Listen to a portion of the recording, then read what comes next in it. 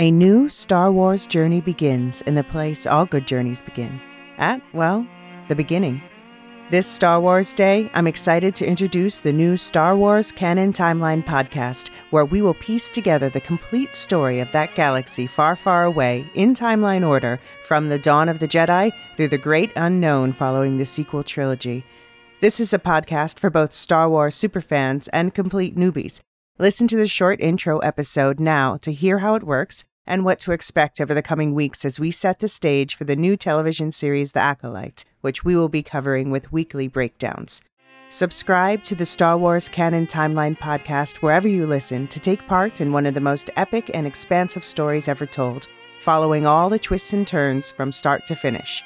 May the 4th be with you all month and beyond.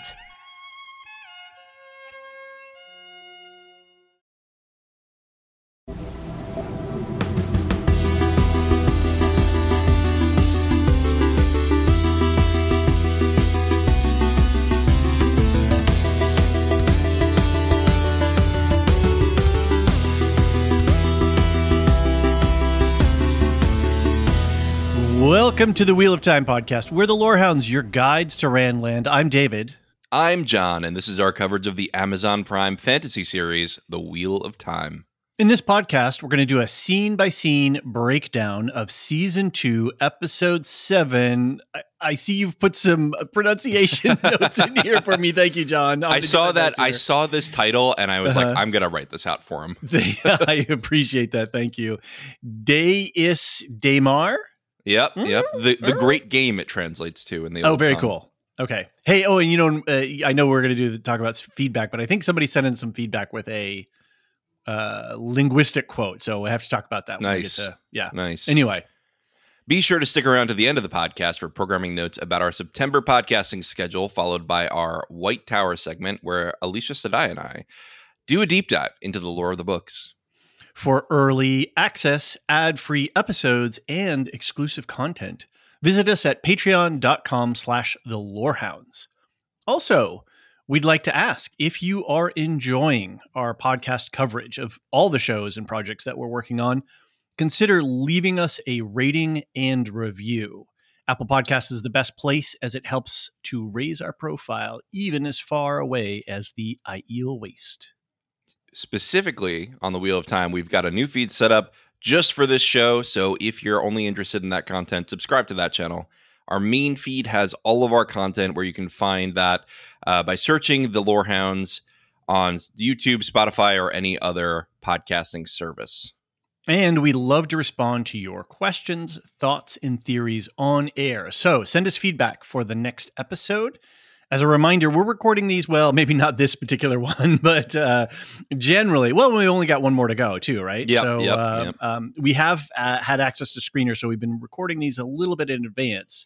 But we've got a good pileup of email today, so lots of exciting feedback. And we're going to do, I don't know what we're doing for our season wrap. Yeah. We got a little bit more feedback. Send emails to WOT@thelorehounds.com or head to our website, thelorehounds.com, and either use the voicemail feature or the contact form. You can also post a message in our Discord server, and we can include those as well. Links to all of that is in the show notes. David. Yes, sir. What'd you think of this episode now that we're a couple days past? I should preface this by saying we had sick family and just life got in the way this week, and just our recording got pushed. So apologies for the little bit later this week, although it's going to be out the day after the episode, so that'll be all right. Yeah, it's not too bad. Right. So anyway, we have finally gotten together. We are talking about the episode. What'd you think? Yeah, it was. there's still so much that I'm trying to learn and sort of orient myself to. And there's some, I don't know if it's just the screener quality or if it's the production, or if there's some post-processing that they didn't do for our copies, but there's just some stuff that I didn't feel was great with production. Okay. But I did watch it on Prime this morning, and I thought it looked great. Okay. And I do know that our screeners are a lower resolution, so it's going to be lacking that polish. Yeah, it's not in 4K. It's not in Ultra HD, whatever. Right. Yeah. Yeah, and I wonder if there's some color grading and some other post-production effects that they're able to put in that they didn't, because I think they make the screeners available earlier. I don't know. Anyway, a couple of things. I feel like we're finally getting into it very early in the season. It felt like a lot of track being laid and a lot of setup being done. Very typical, right, for a show. And I feel like now I'm like, oh, okay, now we're getting into characters. Now we're getting into motivations. Now we're seeing plots. We set something up and now it's actually starting to pay off, or we're exploring it a little bit more. So I felt that these last couple of episodes, I'm getting a little bit more immersed into the world. And then I'm feeling a little bit like, dang, there's only 8 episodes. I'm just getting going, and then whoop, the season's over. So we'll see. But I think they did season 3 already, right? They filmed season 3 already, or started filming it before the strike. I think they wrapped it. I think it's done. Okay, that'd be great. Yeah, that'd be really great. Maybe next year we'll get it. We need something next year. Yeah, well, I think there's going to be plenty next year. I think we're going to have a little hitch, but they banked enough content. Yeah, I think the first half of the year might be a little bit slow, but we'll see. There's some good stuff coming up. Also, didn't they wrap Rings of Power right early in the writer's strike? I think they did, or it was overlapping a little bit, but it wasn't as affected because it was a UK production. I think the main thing was they only had a couple reshoots left to do, so the acting strike had not started yet, and so they just went through it without the writers for the last couple of reshoots, which. Debatable on that. Debatable on that, the effects of that, but at least we will get something next year probably. Yeah. So the one other kind of issue that I had with this is that there feels like there's a little jetpacking going on. And for those who don't know what we mean by jetpacking, that's a term that was sort of invented for the end of the last couple of seasons of Game of Thrones, where characters would suddenly pop up across the continent or some faraway place and then pop back to where they except were. There's an explanation in the lore in this universe, right? So yeah, there is, because of the dream world, Teleron Riod. You can say dream world, it's okay. Yeah, I know. I was trying to remember what the phrase Teleron Riod. Teleron Riod. If I can say Arrow Arugula, I can say Teleron Riod. I need some practice. Anyway. It did feel a little bit of jetpacking, and maybe there is a well-developed geography for this world, and I have not fully understood that yet. I'm being very careful about going on the internet looking for answers. Yeah, don't. I think there is a show-only wiki. Okay. But I don't know which one it is, and I'm not going to tell anybody because I'm going to give them the wrong information. Then we're going to get angry feedback. That's right. I did look up somebody today because I wanted to understand what tribe she's from, and then I got spoiled because the Google paragraph thing. Avienda? What's her name? What's her name? Avienda? Avienda.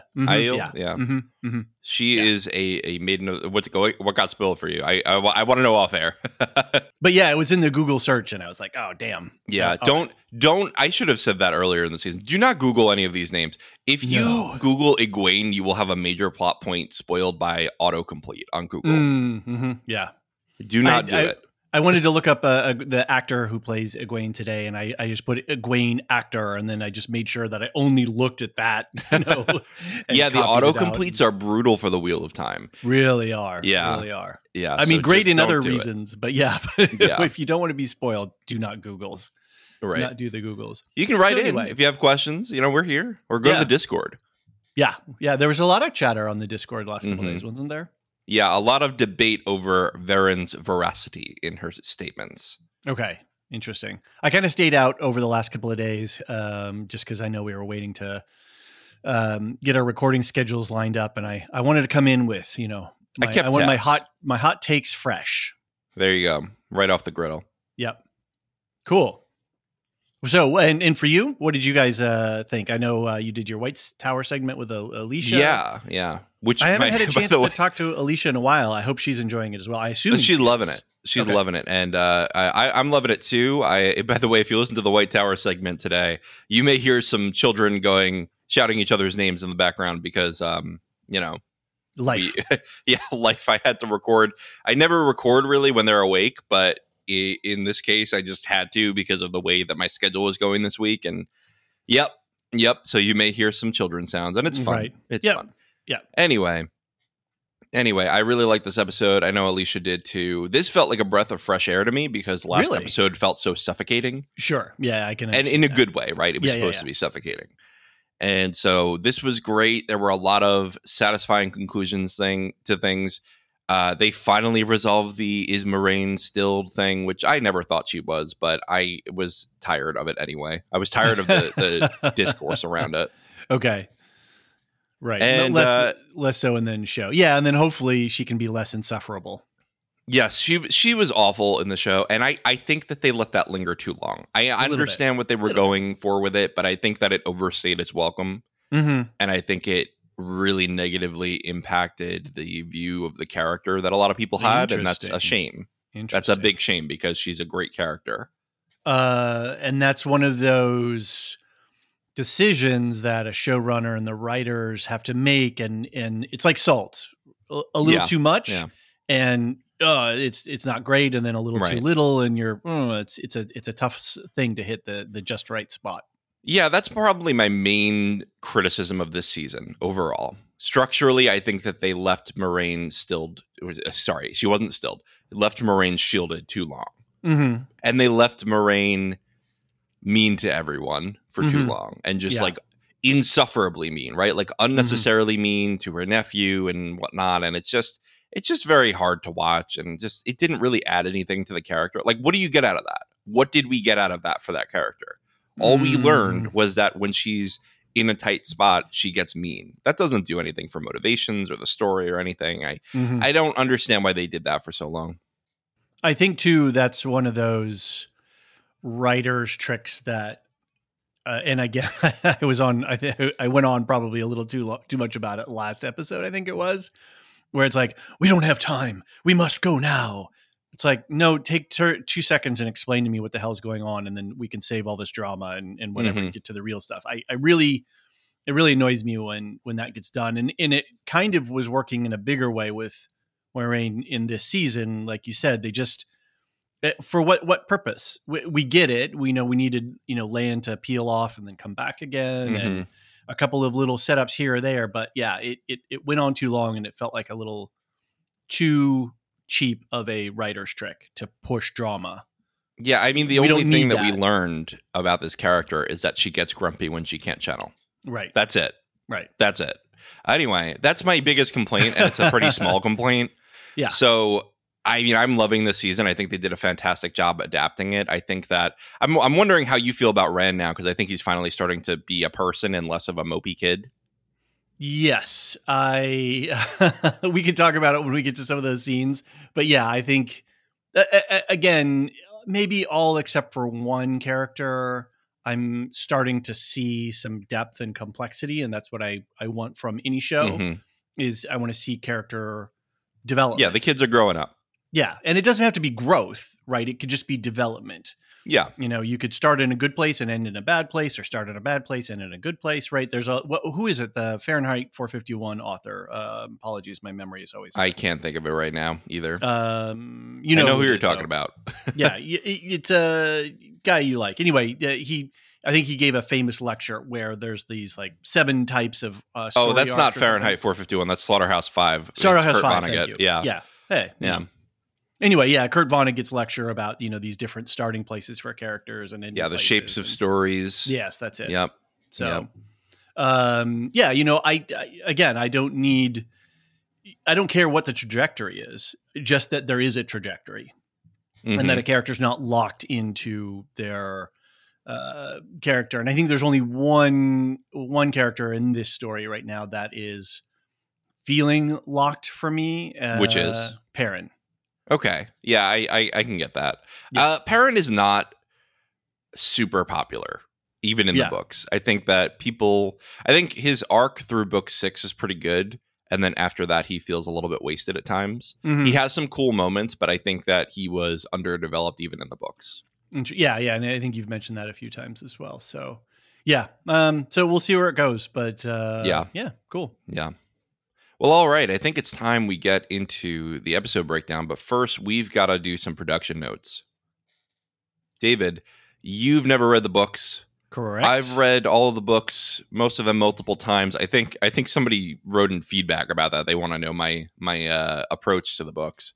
We'll talk about later. Did I see that Marilyn Arpukila, our favorite Tolkien scholar, is finally cracking the books again? Oh, well, that's the Book Nook Volume 2. I've already decided. I don't know. We didn't talk about this, but I've decided it. Okay. Fair enough. Yep. We won't spoil ahead in the books. We will only make comparisons with events that have already happened in the show. So if something happened differently in the books and you've already seen it on screen, we'll talk about that. But that's it. For deep lore and book talk for all 14 books plus the prequel, stick around to the White Tower segment at the end. It'll be after the full breakdown. You'll get music. You'll get a big spoiler warning. So don't worry about it. We will not spoil you on this podcast unless you want us to. And I think you guys even do some general takes before you get into the spoilers. Yes, yes. Yeah. And then we do an ad break, which is just music if you're on the Patreon. And then we talk spoilers. Right, yeah. So I know some people on the Discord were saying, gosh, I really want to hear Alicia's takes. And then they're like, I'm afraid to go into the White Tower.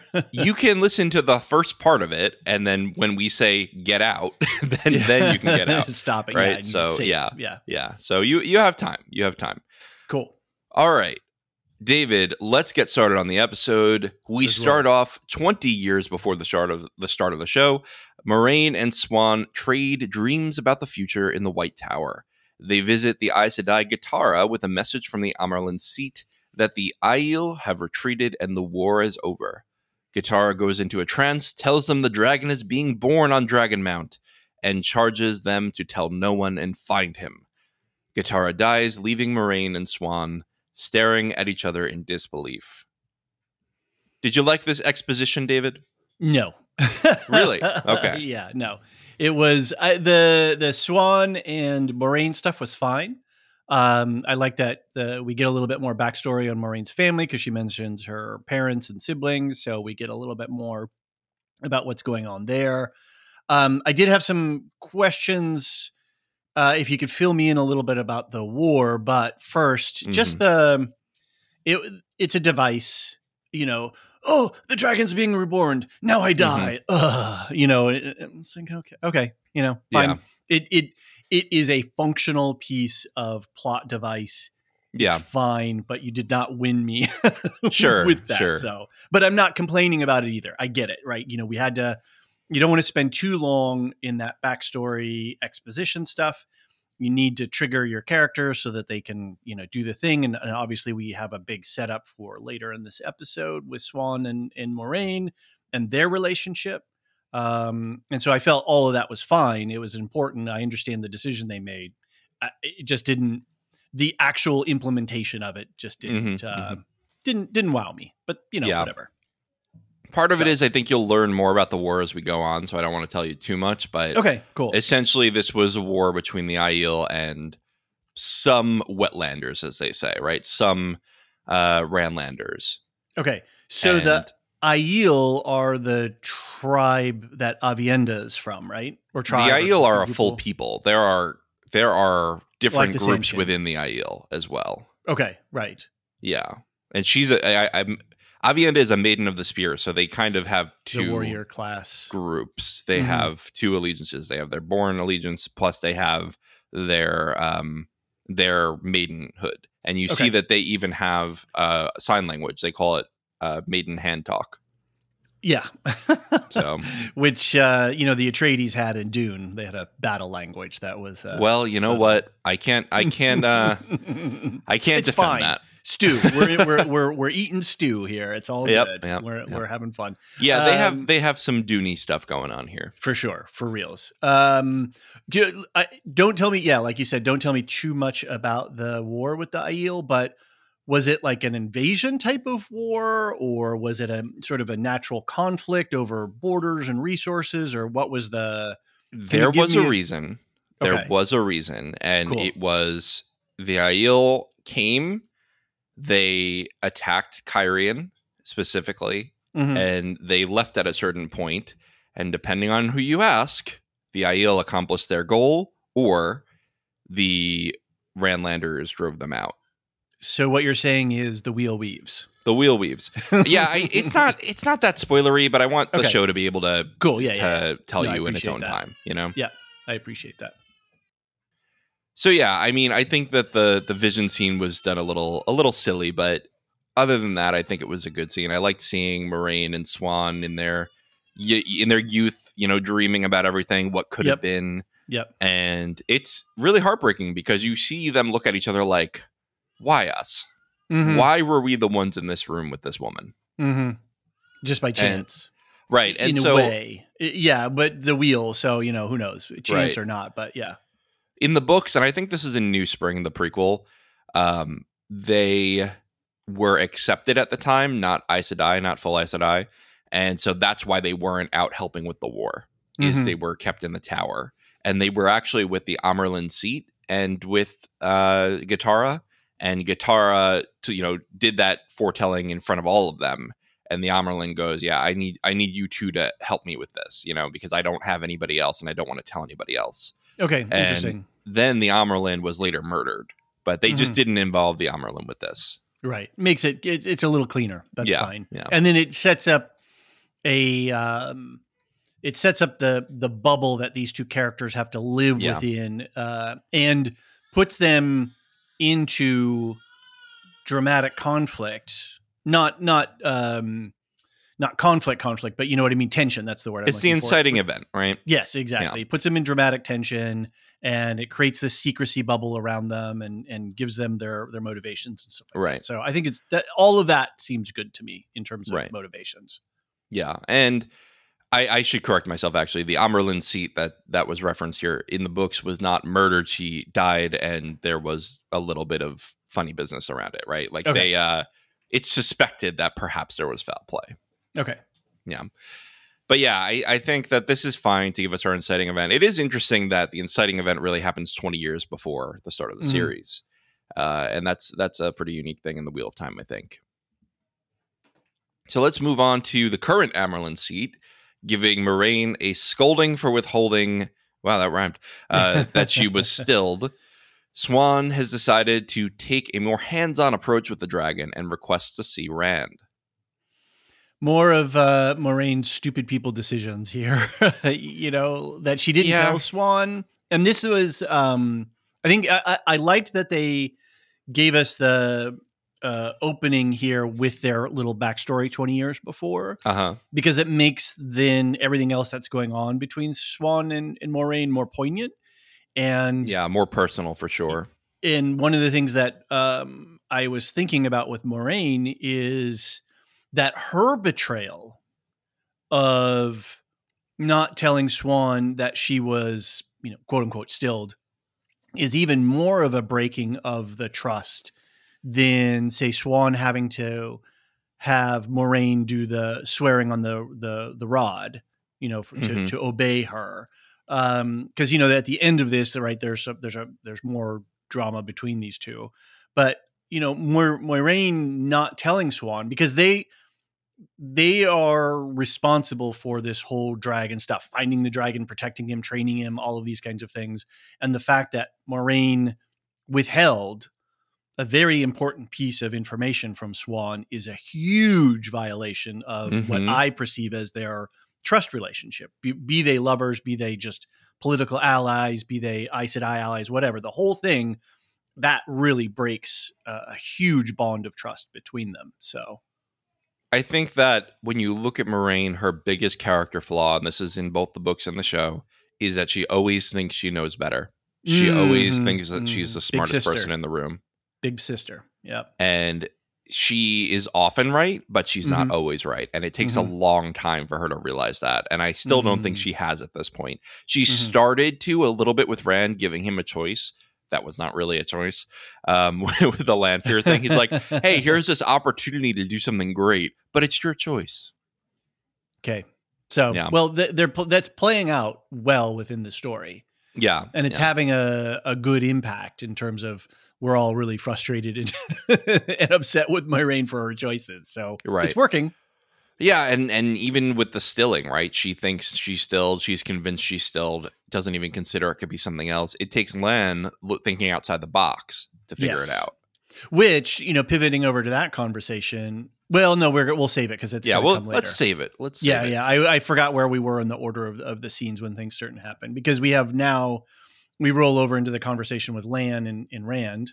So the next scene, as you said, is Lan telling Rand how to approach Daemar and observing his new sword forms and his new practice with the sword. Yeah. I thought this was a really good conversation. I think maybe it was my second favorite scene out of the episode. I liked Rand. He had a real funny smirk in his eye when he saw Rand do what is it, crane dipping wing or whatever I forget what the form was.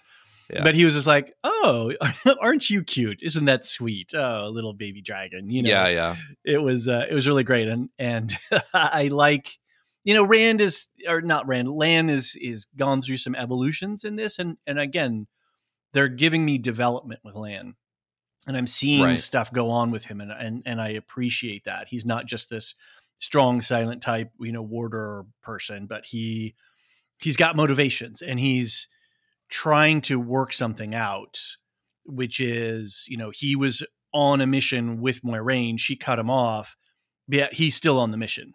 Right. And there's a scene later with Moiraine, which I think is really great because we see that he has figured something out. And so I really appreciate what they're doing with his character. Right. Yeah. Lan is the primary sword tutor for Rand in the books, for at least early in the books. And so they hinted that a little bit here. Yeah, he really hasn't gotten a chance to do that in the show. No. I think book 2 even opens with a scene of them training. So I'm hoping that they show a little bit more of that in the show. They get Rand some sword tutoring because he needs it. They laid some track for it here. He needs a lot. 6 months. 6 months and you haven't learned squat. Anyway, we'll get to it's a fair criticism. It's very fair. I wanted to just mention something too. This thing that Lan says, one rule about being a man is to, stand on your feet and, okay, yeah, that's true. And I think that's a rule for everyone, no matter what your, physiology or your, how you relate to yourself, have values, have principles, stand on those, face the world with them, be flexible. And if you have to change or reevaluate your values or your principles, that's part of life, right? We got to bend, we can't break. And sometimes we have to shift when we realize things. But this idea of just standing up and looking at, looking at life from your feet is just a good general principle for everyone. It has nothing to do with gender. And so I was a little surprised that he said one rule about being a man. He could just say, if I'm generous about it. Yeah, if I'm generous about it, he's saying and he could have said it more clearly, like instead of a boy, one rule about being a man. A child. Instead of being a child, be an adult. He could have used gender neutral language. Yeah. There's a quote that Rand has in the books. I don't think he said it in the show that I really like, which is death is lighter than a feather, duty heavier than a mountain. And that is the way he always says that to Rand. Interesting. Like your duty is heavy and you have to bear it. Right. And we all have things that we have to deal with and process and carry in our lives. And some things we can't, some things we just have to carry, right? There's other things we can put down or pick up. But anyway, let's not get too philosophical here. Right. But I did like what he said, and he could have been. It was just a curious decision on the writers to be gender specific about it. So whatever. Mean, it's Lan. He's he's Lan. And it's Jordan. I think the character kind of makes sense for. And Jordan writing in the context, and you're going to carry some of that is going to carry through no matter what. He's also talking to a man. You know what I mean? Like, it's true. It's all right if you want to be a man. He is a man. You know, I don't think it's as problematic as we're saying because he's talking no. I don't think it's problematic. I think it's more just an interesting asterisk. Yeah. Anyway, Matt is knocked out at the Foregate and wakes up in Falm to the Lanfear welcoming committee. So this is where I got like a little head scratchy. It was like, wait, when in time and jetpacking and where are these two cities in relationship to each other? And if the Sanchin are there and they're so close, it got they're not that confusing close. For me. They're on the opposite side of the continent. But see, that's what I thought. But then we do in a blink of an eye. Matt's there. He's been knocked out. Anyway, I'm not gonna because Lanfear was there. We've seen her transport Rand to Falm before. Oh, okay. Right? Like we saw her show him Egwene. That's true. I thought it was in Egwene's dreams, though. It's both. She can transport him through dreams. Yes. Okay. All right. That's a thing you're just going to have to accept. Like the jetpacking is canon in this. Okay. All right. And you haven't even seen the extent of what jetpacking can do yet. So you're going to have to get used to it. I'm just going to tell you that now. That's fine. I didn't have a problem, quote unquote, problem with it. It was just like, huh? What? Yeah. I was just a little confused. I was I think the better word is disoriented. Yeah. They can teleport in this world. Just accept it now and it'll be easier later. Perfect. I like it. Certain people can teleport. Fine. I'm good with that. I need to point out that those big stone circles with yin yang symbols on them. Mm-hmm. I've pointed these out before. It was in the very first episode when they were having the Dark Friends social. Yep. And then with Ishamael here. What city are we in now? Sorry. Falm. Yeah, in Falm. And we've seen them in the background of several scenes while he's been in Falm. They're very clearly on display a couple of times in this the episode. Ancient symbol of Aes Sedai. Okay. That's what that is. I'm putting some, because one of them was it broken? When he let Lanfear go, I'm pretty sure that's what was up on the ceiling. And then when they had the Dark Friends social, when the little girl was out in front of the house, there was one that had fallen or something. But there's also one in the floor of the White Tower in the audience chamber. Okay. From season 1. So this is a symbol that's around. It's not just for the Forsaken. Sure. It's a symbol that's around, but then what are these specific ones? Yeah. What's he doing with these specific ones? Yeah, could have something to do with it for sure. Yeah. Yep. So I was going to put some internet points on that. Maybe there's some more. Your wager has been accepted. Stored inside of these things. Yep. Your wager has been accepted. Thank you. By the way, who in the name of light are you? I loved that Matt. He was like, oh, no, I'm kind of the opposite of light, my dear. Do you know, I've been noticing this season they've cut down on the real world cursing and they've leaned more into the book language, which was one of my complaints about season 1. So I'm glad that they've done that. And we've gotten flack about complaining about cursing in Foundation because it's taking us out. But yeah, it really did take me out in the Wheel of Time. And I'll tell you exactly why, is that the Wheel of Time books have in-universe curse words. Swear words, yeah. Right. Just use them. Just use them. It's part of the immersion. Anyway. Yep. Okay. Not a lot in this scene. Let's move on to Elaine and Nynaeve discussing next steps while walking through the city. Elaine takes charge of the situation to Nynaeve's horror and suggests they find Loyal. Meanwhile, Egwene is brought to be tested with the other Damane.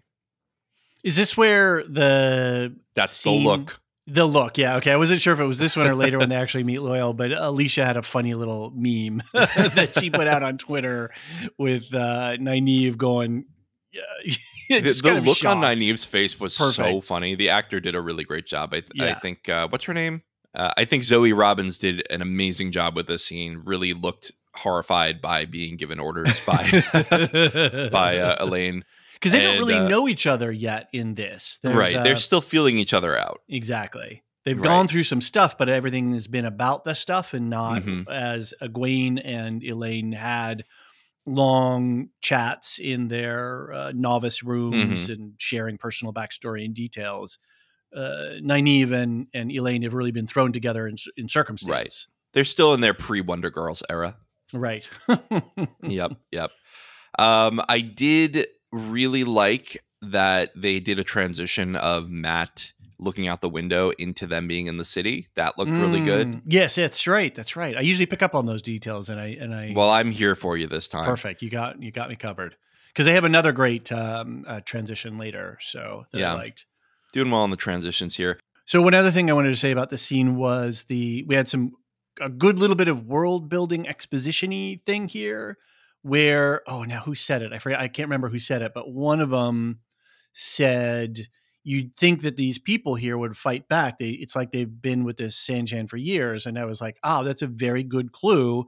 That echoes back to what we know about them. The Sanchan is, if you swear the loyalty oath, and I think you said this before, was that they just kind of leave you to your business, right? Yeah. Unless you're part of the power structure, unless you're part of, their military forces or police forces or political structures. If you're just, quote unquote, the small folk, you're fine. They just leave you to do your thing. And as long as they're very Roman Empire in that. Yeah. And so how often do you think of the Roman Empire, David? Anyway. Well, now more because of this stupid meme. But yeah, I think I just liked it. It was just like, oh, that's the kind of stuff where they just drop little bits and pieces like that. So it's just like, yeah, again, a great little connective tissue that makes the world feel a little bit more whole and three-dimensional. Yeah. I mean, I've said this. The Shanshan largely govern well, other than the fact that they're people who have slaves, and that's awful. Yeah, right? They have slaves both channeling and non-channeling, and that's awful, and it's horrible to be a slave under them. The normal people, I guess, they leave alone, and they actually are very good at resource management and making sure people have food and this and that. They are good at the bureaucratic parts of governing. They're just awful people. So I think this is a good mark of having nuanced and complex writing. The world is a complex and nuanced place. You can have political rulers and institutions where certain things are good and certain things are bad, right? And it's very hard to accomplish all of those things simultaneously. Maybe unless you live in one of the Scandinavian, Norwegian style countries where they seem, but even they have problems, right? So this idea that political structures and how you govern large geographic areas and populations is not easy, and I like that there's nuance and complexity rather than just oh, they're bad or oh, they're good, and making it very simplistic. So yeah, I appreciate it. And you have the question raised with Egwene and Rena later: can you form an alliance with someone who's doing something vile that you completely disagree with to serve some kind of greater good of let's fight the shadow? Right. Can you do that? Because Rena wants to do that, but she's on the side of the vile people. And can Egwene's side, swallow their pride and hold their nose and form an alliance with them? Right. Because at some point, the last battle is going to happen, and you are going to have to probably fight alongside them if you want to win. Right.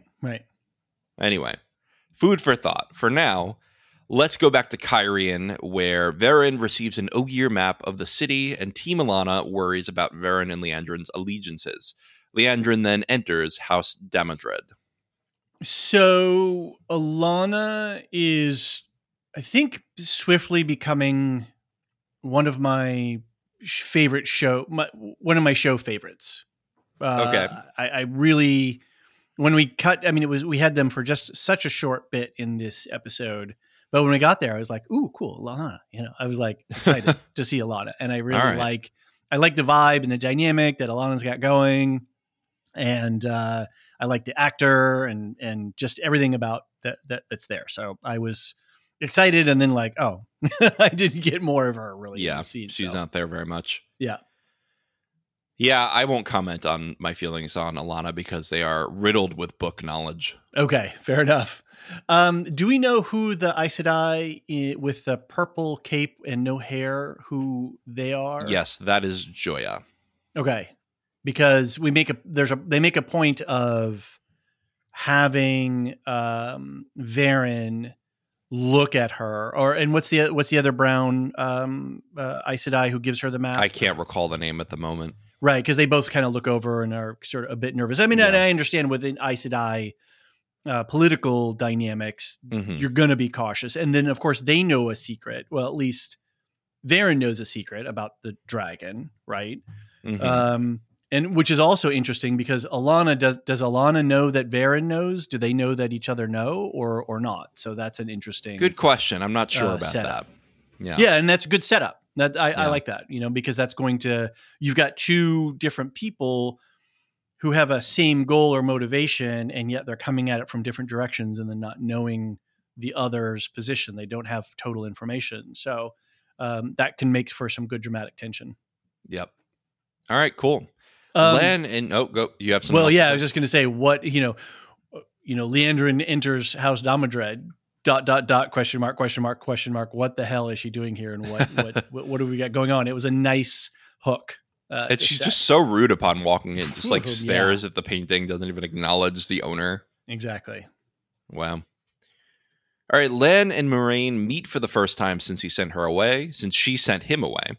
Lan asks if being cut off made her think of ending things, and she said not once, because nothing matters besides protecting and guiding Rand. Moraine scolds Lan for telling Swan, but Lan tells her it's time to trust someone. So I really liked this detail. This was the first clue that Lan has figured out that there's something else going on, that she's not actually stilled, because in 98% of all other cases, there was a specific result that ended up. Sure, yeah. And Moiraine is very clear. I never once thought about that. That never crossed my mind. She's putting her strength on the fact that her mission to save the dragon, or to find and train the dragon, is keeping her moving forward. But she can't see that Lan. It takes Lan to see from the outside to go, no, wait, something else is going on here. Yeah. And interesting. I really liked the Detective Lan action going on. I'm loving that you're saying that, because it actually made me think of the scene differently. And I had read it as her kind of fibbing because she had that dagger scene with Logain earlier in the season. Right, but now that I'm thinking about it, she can't lie. So she's clearly not fibbing. And yeah. And I don't think you can. She said not for 1 second, so I don't think that can be a lie. I don't think we can Aes Sedai out of that.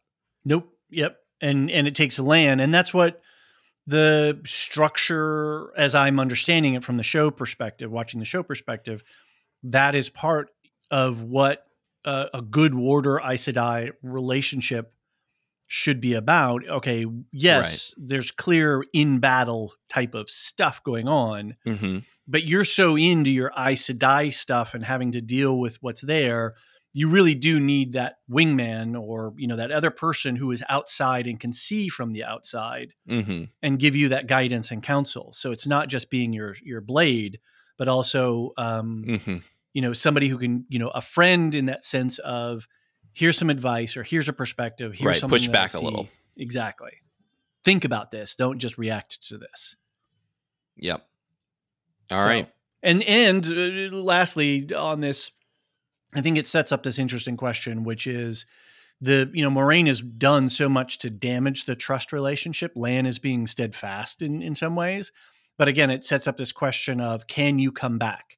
Can you, pardon my French, fuck up relationships so bad that can you come back from it? Can you repair those things? Can there be some resolution or some healing or something like that? And I think it sets up, again, more dramatic tension for that kind of questioning. Right. Yeah. Well, I'm excited to see what they do from here now that they're back together. The band's back together. Swan then questions Rand and becomes concerned by his lack of progress. She tells him Tower Law requires her to cage him, and she intends to do that this time. She shields Rand and laments his gender. You're not a spoke boy. You're the water that turns the wheel itself. He's doing his like mopey kid thing. I don't want to have to be the savior. And then she's like, dude, you're not the savior. You're the energy that drives the system. Right. So I think that's the most interesting thing about the Wheel of Time, is that it really does mess with this chosen one trope where first of all, it's a cycle. Like, this has happened before and it will happen again. Which we have to talk about when we get to Ishamael. But anyway. And second, I think it really, he's not necessarily the savior of the world. He could do a lot of things with this, and it's not necessarily always a good thing. Right. And so he drives the pattern. He's basically saying, I don't want to be used by the pattern. She's like, you are the pattern, buddy. You are moving it right now by being here. Right. She, she really messes him up too, right? You're not our general. And she really disabuses of him of this thing, obviously with her shielding him, right? Just very easily, like with a flick of her wrist. Yeah. But something that I thought was really interesting as well was Tower Law wants to use the dragon, not unlike the way the Sanchin use the Damane. Mm-hmm. The Damane put a physical collar on you. You know, Right. the Aes Sedai might put a weave on you, but it's the same thing. We're going to use you as a tool, as a weapon, and you don't have agency and you're not a person. So going back to moral complexities, yeah, the Aes Sedai aren't necessarily the quote unquote good guys. Right. You know, that's a pretty horrible law that, well, when we find the dragon, we're going to lock them up and then use them, you know, right. in the last battle. Well, so the White Tower was founded after the last battle. Okay. After the War of Power. And so this was in response to the breaking of the world by, you know, men going mad from the power. Right. So you got to remember they're thinking to themselves, we're going to limit the amount of time he can channel so he doesn't go mad. Mm-hmm. We're going to train him while he's caged, and then we will unleash him as a weapon for the time he needs to be here. And then they probably gentle him and kill him, right? Maybe not kill him. They just let him, you know, be gentled. That's no different than a Damane in some right. way. And I completely agree with you. It's very wrong. Yeah. I'm just telling you how you can kind of see where it came from, right? This is the nuke, right? We have to cage the nuke. We're not going to let the sentient nuclear bomb run around the world.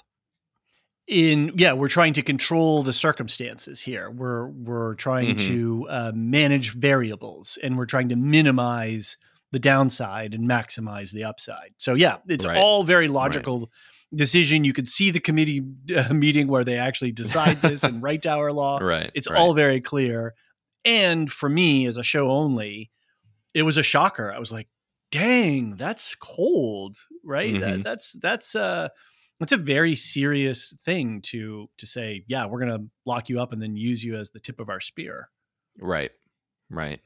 I love also Swan just like so exasperated. It's been 6 months and she's taught you nothing. This is pathetic. This is a waste of time and resources and effort. Mm-hmm. She's pissed. Swan is pissed.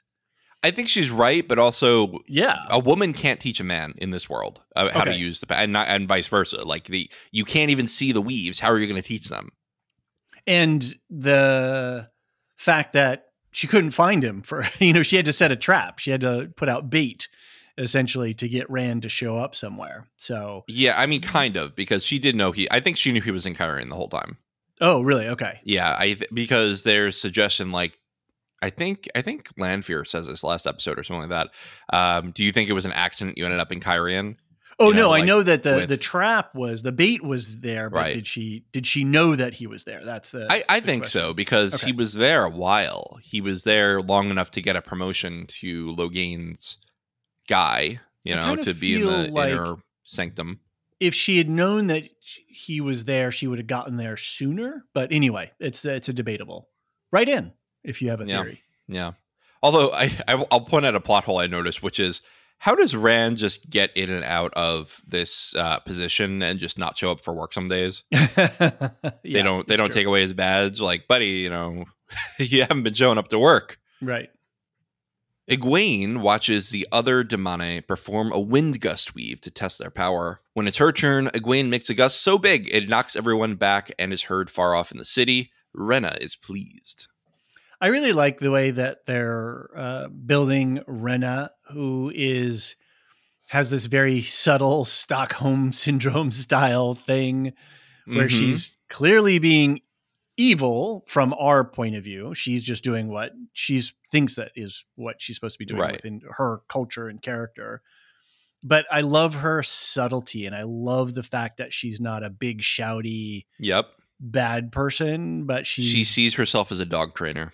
Yeah, exactly. That's what it is. But she's also they're writing her character as a very sort of even keeled, and not not overtly sadistic. It's quietly sadistic, if that makes a distinction, right? Some bad guys can be written over the top. And in this case, they're writing her with a real nice subtlety in it. So I really like what they're doing with her development. And a motivation that makes sense, right? We need to all be prepared to fight the last battle. We know that you guys are dangerous. Now, there's I don't think that she's right, since the Aes Sedai kind of keep themselves under control with the O's. But she's saying, you can't just be running around the world channeling. So we're going to keep you under control. They treat them like nukes too, just like the Aes Sedai are treating Rand like a nuke. Exactly. And she has clear motivations. We all disagree with them, but they are there and they make sense. Yeah, exactly. Yeah. It was interesting that this weave didn't need Egwene to do anything specific other than be a conduit. I guess that's the way I interpret it. Yeah, I don't recall because Rena says, exactly. I don't need you to do this. I'm doing this. Yeah, I don't recall exactly what they did with that in the book, how they had that go. But I know that, I think in the books, the Sul'dam basically just like commands the weave through the Damane, but it still comes out of the Damane. Right. The Damane is the plug into the electricity wall, and then the Sul'dam is flipping the switch, so to speak. Yeah, the lamp or whatever. But I don't think they did it like this, where it's more like, the one power is going into the Damane's wrist thing, the leash. Yeah, that's new for the show, which is fine. That's fine. Yeah, it helps to have a physical manifestation of that in the world that we can observe. Yeah. So, I loved the look that Madeline Madden, the actor who plays Egwene, gives Rena after this. She's both amazed by her power and actually touching the source to that degree, and then amazed at the effect that it had in world. But then also in that moment, I think that this is the moment where she's like, I'm going to MF and kill you when I get free. This is the moment she does the Arya decision, right? Arya with her lists of names of all the people that she's going to kill from Game of Thrones. This is the moment where Egwene makes that decision, like, your ass is mine the moment I get out of this collar. Yeah. So the other thing with this is, do you think that she could have kept channeling further than she was? Because it seemed to me like Rena said, I've had enough. I'm going to let this all out now. Interesting. Possibly. I didn't catch that. But I like the idea. Yeah, it seemed like Egwene was still like, the glow was increasing. She might have kept going, but Rena was like, that's enough for me, dog. That's let's let this one go. Yeah. Rena looks like she's getting pretty high here. She's like, whoa, this is, if she's a surfer on a wave, she's at, she's like, wait a minute, this wave is really like, I'm not sure I'm prepared for this. Yeah, I can see. And Egwene is probably, what I'm kind of interpreting is that she, it's like she's feeling her power and it feels good. Right. It's a kind of a newness. So yeah, it's a very cool little scene.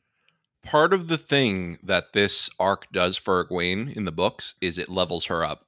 She can sense how powerful she is. She's able to use more practical weaves that she was not allowed to do in the tower. And it really is, as much as it's traumatic for her, it's also a growth moment for her.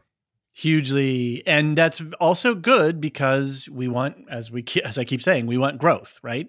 And even though this is terrible, it's like her apprenticeship, right? It's just not in the White Tower. Right. I think later a character asks her, like, how did you become so powerful so fast? She's like, you don't want to do what I did. No spoilers, the fact that she gets out of this. It's clear that she's going to get out. Who does not think she's going to get out? Exactly. That's what I'm saying. You can't call that a spoiler. We just know. Yeah. It's built into the show. I'm not going to tell you how she gets out. But. No, exactly. That's the interesting bit, right? Right. All right. Loial meets Elaine and Nynaeve and tells them Egwene is being held in the kennels, and that only Sul'dam can go in and out. Nynaeve promises to get Loial out too. Elaine says they have what they need. Did you like the the what am I trying to say? The dialogue where Loyal is trying to do the big greeting and the big fancy list of he's a builder, titles, right? He's got to do his builder thing, right? And Nynaeve goes, "Don't encourage her." That was a great line. The whole little scene was very fun. It was very character building moments. Elaine receiving him and feeling her power in that was great, and Nynaeve just going, "Oh, this is gross." And Loyal being loyal, like he's fully being an Ogier and saying, right, my allegiances, my protocols, my everything that I have been trained and it is within my social and psychological makeup. I have to kneel. I have to address this ruler this way.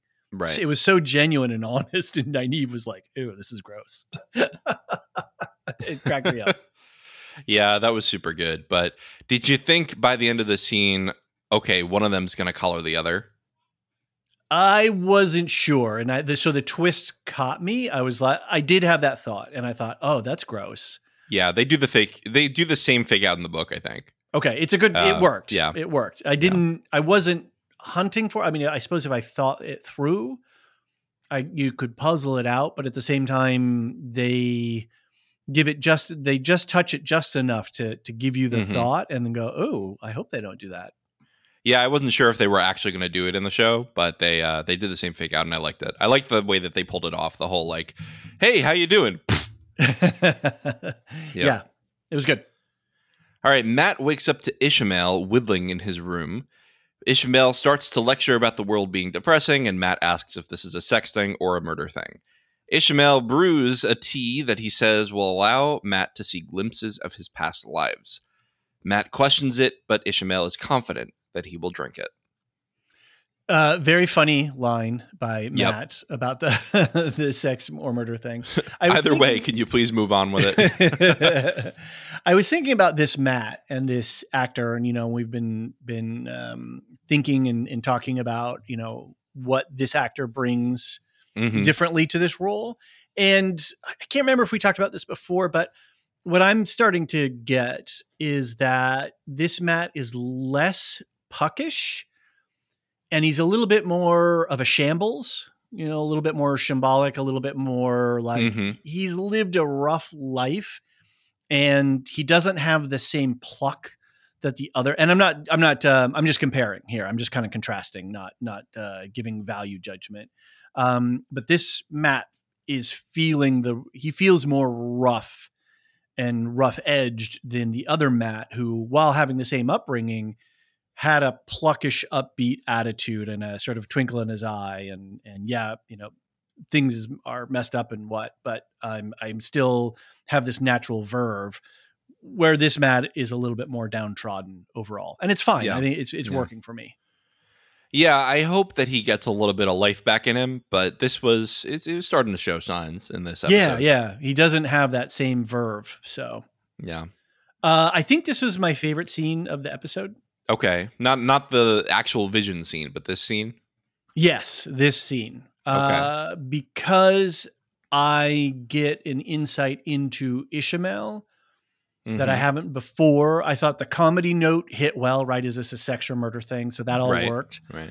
The dynamic that's getting set up for Matt, which I'll come back to in just a second, but that this idea that Ishmael is on a mission, and it's not necessarily the Dark One's mission, and it's not necessarily the Isha mission. It's the Isha mission. I like it.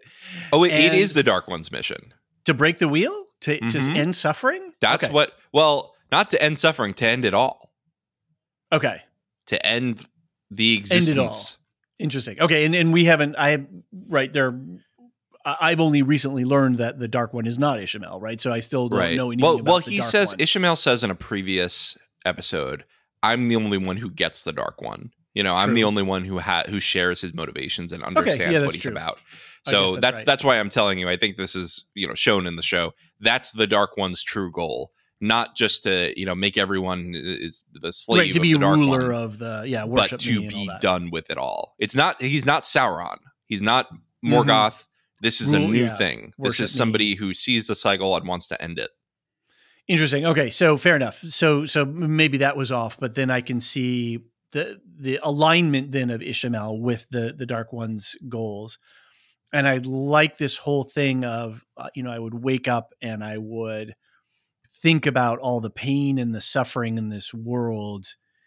And there's only one way out of this trap, and that's to end it all. And so it's not that, and I know that you said, oh, the world is depressing. That's a funny line. But for me, it's not that he's depressed about the world. He's hopeful for the world in as much as he's going to end the world. There's hope. And that hope is and that's a good, that's a Thanosian bad guy, right? I have a principle. I have a point of view. I have a reason for what I'm doing. And you can kind of see that logic. You can understand how he arrives at his answer. I don't agree with the answer, but I get it. And that is, so the writing in the scene and the motive and the insight into the motivations, I think were a really good. This is the show hitting its best. I have, there are things in the show for me that are uneven. There's some places where it's not great. And then there's other stuff in this show that is like, wow, this is really cool.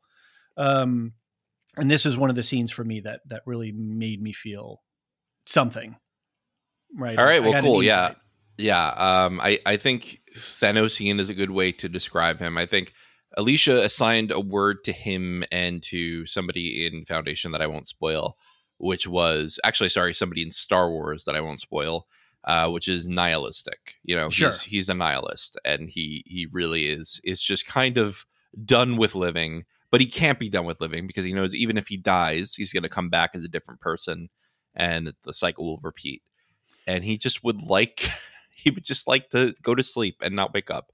And you kind of get the guy, especially because this guy seems to be one who has glimpsed his past lives and is struggling to reconcile the fact that he has to keep doing this with his consciousness.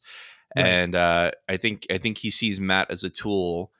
I think he wins if he makes the Emmons Fields 5 all come to his point of view, right? Like, let's figure out how to end this. Right. Yep. So his goal isn't to kill them, but is to turn them to his point of view, to win them over on the merit. Again, more good construct and more interesting story. And I think putting the T in front of Matt is a really great stratagem, because I think with Matt particularly, he's as we learn later in the scene, what he's gone through and what he's stuck with.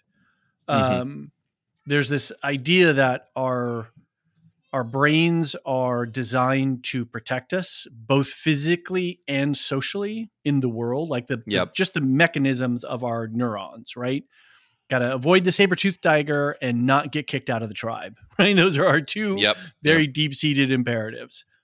And our brain is good at creating and seeing the patterns in the world. Oh, okay. I know that the saber-toothed tiger likes to hunt here and it jumps out this particular way. Yep. Great. I know how to avoid it because I can predict the future based on the past. Mm-hmm. And so Matt being trapped in this wheel and having a pretty horrible life, a terrible set of circumstances that he's carrying, a burden that he's carrying. What human heart wouldn't jump at the chance to figure out what my pattern is so that I can try to escape the pattern? The human heart in conflict with itself, maybe. There you go. And I will add, they really changed Matt's home life in the show. Okay. He had a loving mother and father, sisters that he loved. Everybody was jolly in his home life in the books. Interesting. And in the show, they made him come from this abusive household. And I guess this is why they wanted to be able to play this role here. But yeah, I don't know. I don't know if I love it because we stand the Coughlin family. Okay. In the books. I could see where that would be a big departure for book folks. For a show only person, it's working for me. I understand it. It's relatable. It gives me clear motivation. And if that is the that's a night and day change between the book and the show. So I could get where people are like, and having all kinds of different reactions. So yep. Yeah, that was jarring for me. Yeah, totally understandable. I wonder what happens because Ishmael's very clear. What happens if you drink more than 1 cup of this tea? Because he's like, only 1. I don't know. Maybe you die. I don't know. Yeah. It's terrible. Maybe you stay crazy forever. So Aviendha finds her fellow Aiel, Bane and Chiad, and asks to be taken to Joya. They show her Joya's grave, then Aviendha offers herself to be beaten mercilessly. Perrin tries to interfere, but they convince him to stay out of it. Yep. Yep, it was a scene. Yeah. I don't want to talk too much about it. It just, it was a wolf walking in the desert and Perrin walking around without covering himself up. And there's just a bunch of things that sort of took me out of the verisimilitude. That's fine. Wetlander. I love Wetlander. All right. Because they come from a place where water is like a precious commodity. So they call them wetlanders, as in like you're weak. It's like a pejorative. It's not. You haven't had to work. You haven't had to work for anything. You haven't had to seek anything. You have water just spoon fed to you. Yeah, it's not like it's not descriptive. I think Jordan's naming style. I think I kind of they're very on the nose and they're very obtuse. They're not. I like all of them except Dark Friend. I don't like. Right. That's the only one that really jars me. But everything, and I got used to it eventually. Sure. But everything else I really like. Like I do like Wetlander. There's Gleeman. A word. We haven't seen any Gleeman in this season. Mm-hmm. The name for Dark Friend in the Aiel culture is Shadowrunner, which I think is way better. A little bit better. Yeah, for sure. Yeah. Anyway, so you get your first taste of toe here. So this is when I Googled Aviendha and this. I was trying to understand it. So Aiel, but it's Tarad. Tardad. Tardad. Thank you. Tarad. What am I? But that's the full name of their people. No, that's her tribe within the Aiel. Oh, interesting. There's so subgroups. Aiel is the people, and this is the tribe within it. Okay, cool. Yeah. Got it. Yep. All right. And then so that's her main tribe, and then there's also there's also the Maidens of the Spear, which is her sort of adopted tribe of warriors. Right. Okay. Life is a dream that we all must wake before we dream again. It was also very Dune-y. It was a strong Doom. Oh, well, that's a direct line from the books. Life is a dream we all must wake from before we dream again. I always found that very moving. Okay. I think you just don't like Jordan's writing. I've never read his writing. This is a world where reincarnation is a known fact. Yes. Yeah. You must wake from the dream of life so that you can dream again. I think that's beautiful. You're saying they'll be back one day and it was their time to wake. Okay. Maybe it's out of context for me. And I like that. And I was limited out of context. They were at a funeral. I was in my own context of Dune because that's what visually I'm seeing. And so I don't have the context of Jordan's writing. All right. So mea culpa.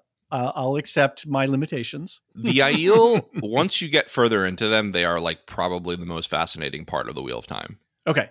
Because they have such an interesting backstory and history, and their role in the world is really fascinating. I'm looking forward to you learning more about them, and I hope you enjoy it.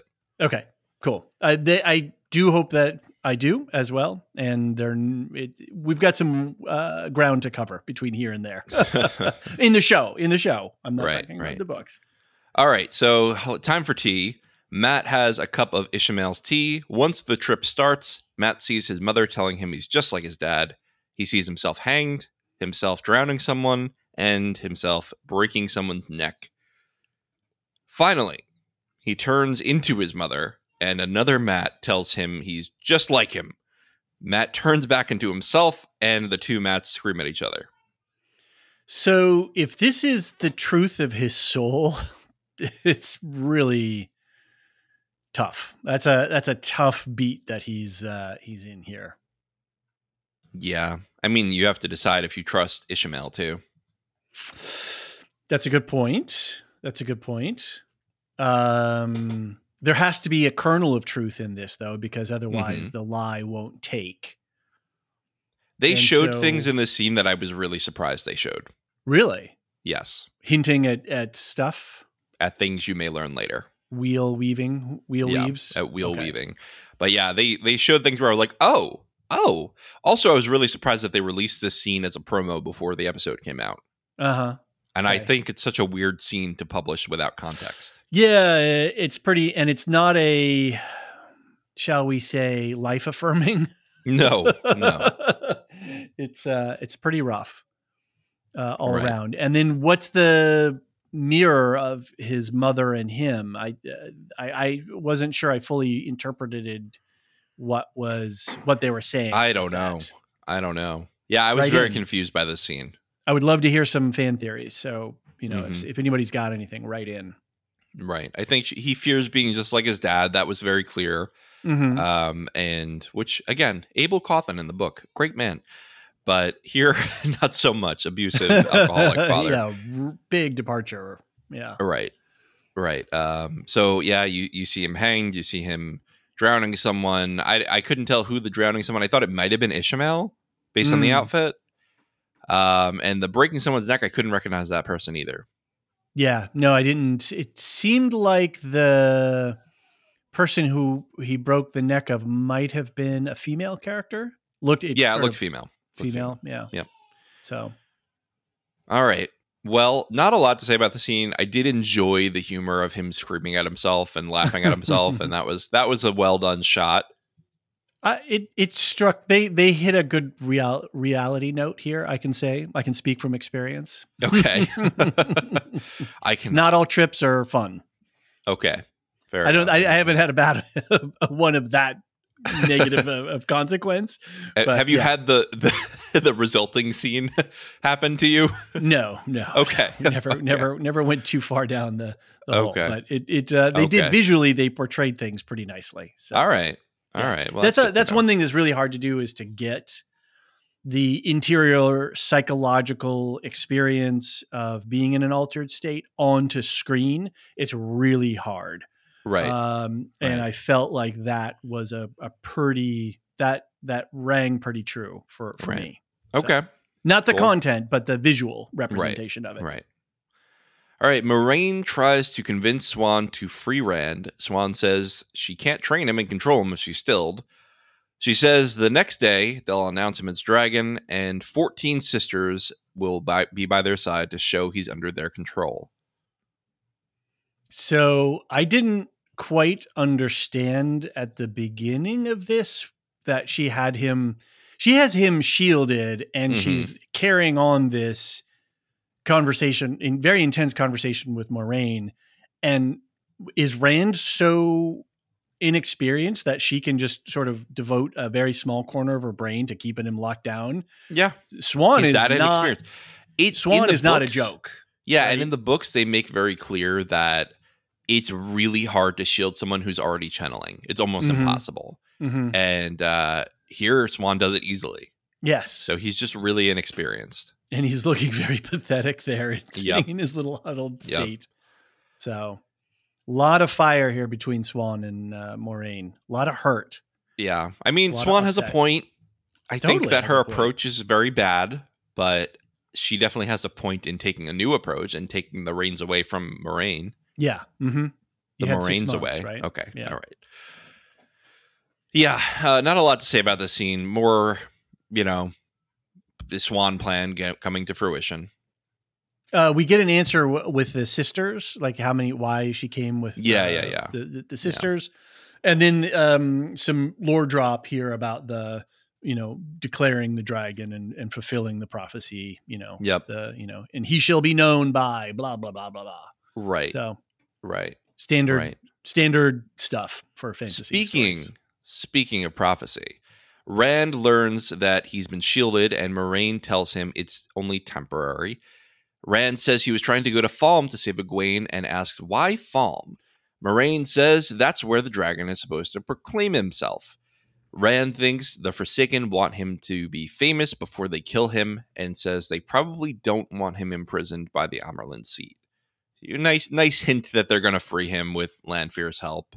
Right. And and this is new for the show. I mean, Falm is definitely a place and is the location of the end of book 2. Okay. And so they are very set up to do basically the finale of book 2 as the last episode. And I'm excited because it's a great ending. I think Rand reads the motivation of the Forsaken wrong. They don't want to kill him. They want to use him. They want to, like you said, Ishmael's goal here is to turn them all. Right. Win them on the merits. Yeah, exactly. And that is interesting, right? That is straight up interesting. Right. I'm going to convince you. I'm going to intellectually convince you that my point of view, my argument is the only natural logical conclusion to ending the suffering of the world. So. And how does he do that? Keep traumatizing him. Basically, that's his goal. Is I'm going to traumatize you into submission. That's right. When they open the scene, I apologize. Who's the? I apologize. The name of the second in command of Lyanna. Lyanna, the keeper. Right, the keeper. That's what I was looking for. Lyanna, the keeper. So as they zoom out from Lyanna's face.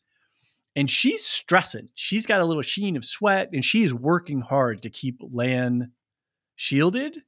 Rand. Where Lan doesn't need a shield. Shield or you said Lan. Oh, I'm sorry. I apologize. Rand. Rand. Okay. Lan. Yeah. Okay. All we of got these the point. Vowels. Yes. Mm-hmm. Where she's keeping Rand shielded, where Swan was having a pretty big conversation with Moiraine that took a lot of her attention, and yet still had Rand locked down, no problem at all. Yeah, so I think Swan's just very, very powerful, very powerful, and it was, compared to other Aes Sedai. And that was it demonstrated that to me. The show showed me that. Mm-hmm. So appreciation for the in-world consistency there. Right. Yeah, I thought this was a great scene. I liked the exposition of Falm. They did add the prophecy, but but yeah, that'll be really cool. I hope that they have a nice, cool conclusion to this season. Yeah, we got one more to go, right? So Yep. One more scene before we take a break. Barthanes orders his mother to leave him alone with Leandrin. Leandrin tells Barthanes to remove Moiraine from the board. He is initially hesitant, but agrees to do it that day. Leandrin tells him that if his mother suspects anything, he'll have to take care of her too. Anver hears through the wall.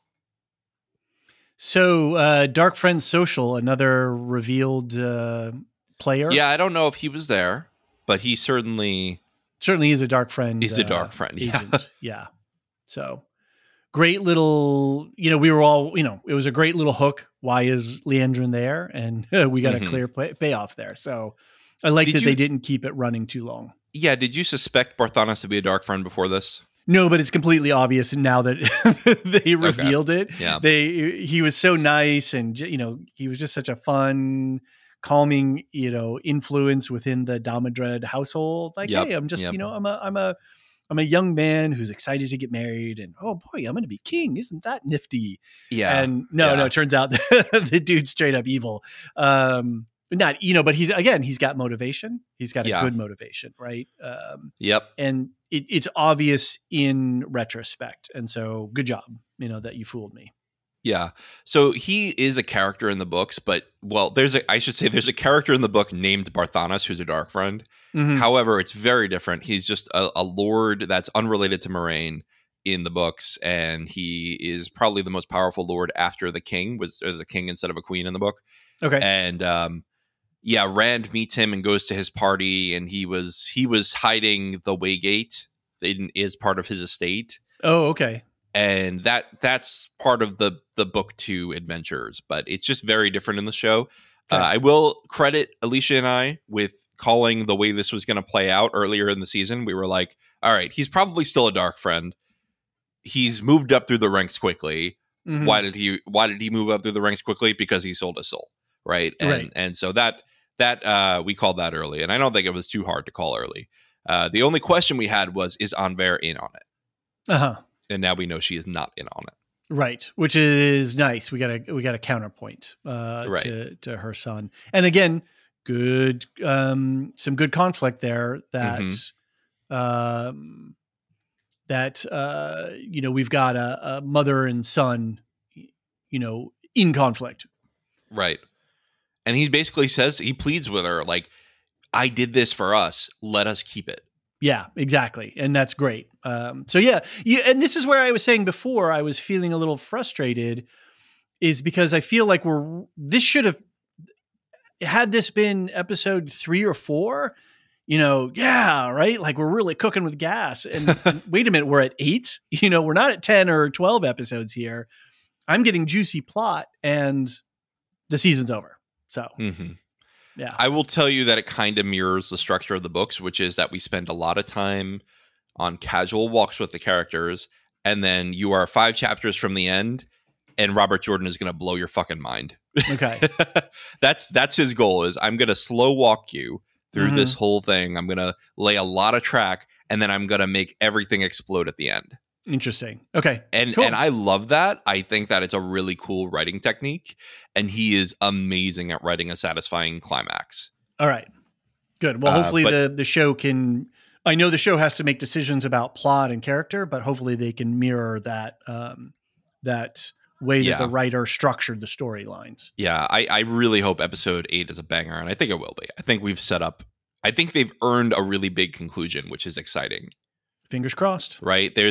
You have this powder keg in Falm right now that is just ready to light up in so many ways. You've got Egwene captured. You've got Matt in his weird mood. You've got Rand about to go fight the Forsaken. You've got Lanfear and Ishamael there.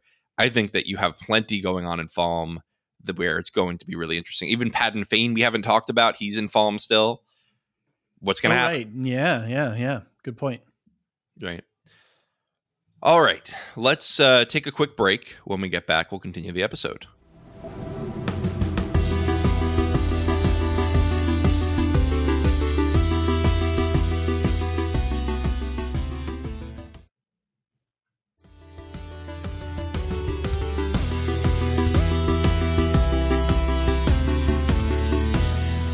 And we're back. All right. Ishamael cradles Matt's head and strokes his cheek. Ishamael explains that the cycle of the wheel makes you keep coming back to suffer. He says what he wants to do is to close his eyes one day and never have to open them again. Matt asks how. So I think he wins him on the merits here. Yeah, at least for now. Yep. At least for now. I think Matt's going to do his bidding for a little bit. Matt is in pain and he wants relief from the pain. So that's a good point. Can we trust Ishamael with the tea? Was that truth, or was that some kind of Hall of Mirrors type thing where there is truth, but it's distorted? Yeah. Is it an Aes Sedai truth, right? Yeah. Right. An absolute truth. Right. So yeah, it's tough. I laughed out loud when I saw him cradling Matt, and Matt's just like despondent, just stroking his cheek, Right. Well, we know that that Ishamael can be tender and intimate. They've shown us that. So yeah, pretty funny over there. But yeah, I'm excited to see what happens with Matt, because this is pretty different from the books. I don't think Ishamael ever really gets to him this way in the books. But yeah, we'll see where this goes from here. Let's move on to Rand entering the dream world to speak to a goth Lanfear. He asks for Lanfear's help to escape, but she complains about Moiraine's presence. Rand says maybe Moiraine will help him, and he won't need Lanfear. And Lanfear smirks before terrorizing the Foregate with weaves of fire and explosions. This may get me added, this may get me some hate. But I'm kind of glad that they got rid of the hat thing, the headpiece. I'm fine with it with and without, but I think it's better without. Personally, okay, that's me. Okay. That's me. You like Goth Lanfear better? Yes, it's basically the same costume. Everything's the same except for the headpiece. So same boots. I think they filmed it all in one shot. They block filmed this. So, you don't want to get in and out. It's going to take you about an hour to get in and out of that costume. So a lot of buckles and straps. Yeah. I really like the look. People are thirsting over Lanfear now. Oh, of course. Yeah. That's a tall, hot glass of water. And I love her just going casually through the city, right? Mm-hmm. Casually walking through the city, just blowing shit up. Just the whole Foregate's going to burn down now, probably. Right. I mean, well, I guess not, because the fire gets put out later, but.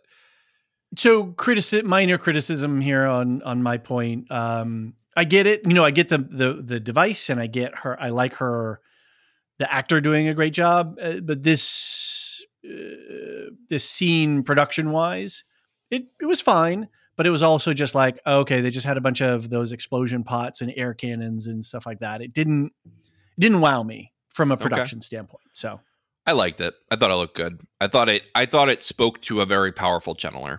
And that's not criticizing what they do with the setup of Lanfear and that she can just walk through and flick and glance and stuff blows up. I'm just, for me, the production wasn't up to its best, in my opinion. All right. Well, I'll be sure to write into Rafe Judkins. For now, I really like this. I love the line, "Oh, I love when you manipulate me," and I think Rand doesn't realize that he's completely playing into her hand of she's of course going to help him out. She was going to do that anyway. Yeah, but now she has him owing her a favor in his mind. She's playing. She's having a good time playing. So yeah, because she knows him. It's okay. So we talk about parasocial relationships with podcasting and how like people know a lot more about us than we know about them, right? And so that gives them a little bit of an informational advantage when they do things like write in. But this is the same thing, right? She spent a lifetime with the previous incarnation of Rand, and now he only knows the fake persona that she put up for a few months.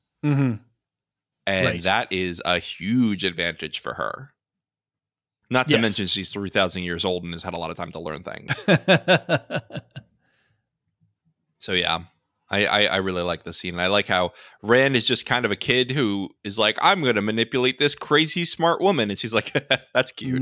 Yeah. Pat on the head. Right. Oh, good job, little buddy. Yeah. Yep. All right, let's go to Alana confirming to Maxim that Lanfear walks the world, and Maxim laments the loss of their simple farm life. Yeah, not sure there's that much here. I just figured I'd add another point for Alana since you like her so much. I do. Yeah, it was just sort of a mechanical scene. I think. There wasn't a lot to go for. Yep. Lan offers Logain the key to his captivity in exchange for information about any weaves on Moraine. Logain tells Lan there are a man's weaves tied off on Moraine. Logain tries to get the key, but Lan says he hasn't forgotten what he did to his friends. Meanwhile, Lanfear burns her way to Rand. Interesting. So I think this is CSI Lan, Detective Lan here on the case, trying to put it all together. So, yep. Yeah. So were you surprised that he reneged his offer? I mean, he didn't explicitly say it. He just put it on the table and he made him think, but it's like, it's kind of cheap. It is a lie. Yeah. But Lan can lie. Yeah. But, right. He's not, I'm not saying on oaths, but I'm saying like kind of dishonorable, but I guess he's saying, well, you've already dishonored me. Fuck off. Do you want Logain out in the world? Outside, I think he's more interesting free. Don't you? Don't you want another wild card on the board? I got enough cards on the board with what it is. I'm welcome to the Wheel of Time. Exactly. Everything's a wild card. That's really what it is, though. Is like Robert Jordan is great at like putting a lot of moving pieces around, and I think he was a lot better than George R. R. Martin about tracking them. And he'll remember like, oh, I put this person there 3 books ago. I'm going to bring him back here for this purpose. I mean, I know Martin has assistants as well, but Jordan had that as well. People who were helping him track those details. So right. And so this whole idea of this was a forgotten thing to tie weaves, that's very much a show creation. People can tie off weaves all the time in the books. Okay. Oh, interesting. All right. That's not a forgotten thing in the books. Are people upset? I don't want to say upset. I haven't seen a lot of people be upset about it. I think it's fine for a plot device. I still think the whole stilling plotline for Moraine was stupid. I wouldn't have done it at all. I would have just left her be. Okay. What did we get out of it? Well, yeah, we got dramatic tension with her and Swan. Kind of. Now she's got to be on the run, right? So I think she's still. You could have thought of a million reasons to get her to not train Rand well. Especially the fact that she can't train Rand because she's a woman channeling Sidar instead of Sidon. All right. Well, you've got a copy of Word on your computer. Let's go. No, thank you. I'm here to criticize, not to fix. Right. Yes, critique is much easier than creation. It sure is. It sure is. Well, good for the writers. They won this week, so I'm allowed to criticize them now. Fair enough. All right. Let's go to Avienda explaining G-Eto to Perrin, explaining that her toe was her beating as a penance for allowing her friend Joya to die while defending her. Mm-hmm. I guess you were bothered by G-Eto generally. No, I'm getting, all I'm seeing right now is the surface of this culture. It's karma dharma, right? It's your dharma is your G, and then your toe is your karma, which is your comeuppance. But the Aiel believe that you make the karma happen, right? You if you do something wrong, you have to make it up to the other person. You have to fulfill a duty or take a beating or whatever it is. Right. And I don't think Dharma has and I could be wrong about this, but I don't believe that Dharma has that there is a counterpoint that's sort of a, punitive in that way. Dharma is if your job in this world is to be a painter, every time you're not painting, you're not living your Dharma. Sure. Right? Yeah. If your job is to be an athlete in this world, every time you're not being an athlete, you're not living your Dharma. Right. In service of that. It's more detached from karma in that way. You're saying. Yeah. Karma. So this is linked here for sure. Yes, exactly. Yeah. You're not following the rules, and then you are going to have a bad time of it. It's an economy. There's an economy here of between two different things. So yeah. Right. Well, anyway, I like G-Eto. I disagree with it. I wouldn't implement it, but I think it's a very interesting aspect of the Aiel culture. Well, they're laying track. Distinct. Yeah, and it makes them really distinct from the Randlanders, the Wetlanders. Fair enough. Nynaeve distracts Asuldam long enough to put an Idam on her. Brutal. Rena tries to bond with Egwene by telling her the Shanjin's mission is to unite the world to fight the last battle for the light. And Egwene tells Rena she'll kill her. Rena leaves angrily. Yeah, it was really good. That's the best part of this episode, I think, for me, is this idea of, this and the whole last conversation between Matt and Ishamael are the most interesting conversations in this, which is it really lays these gray motivations for the villains. Mm-hmm. Right.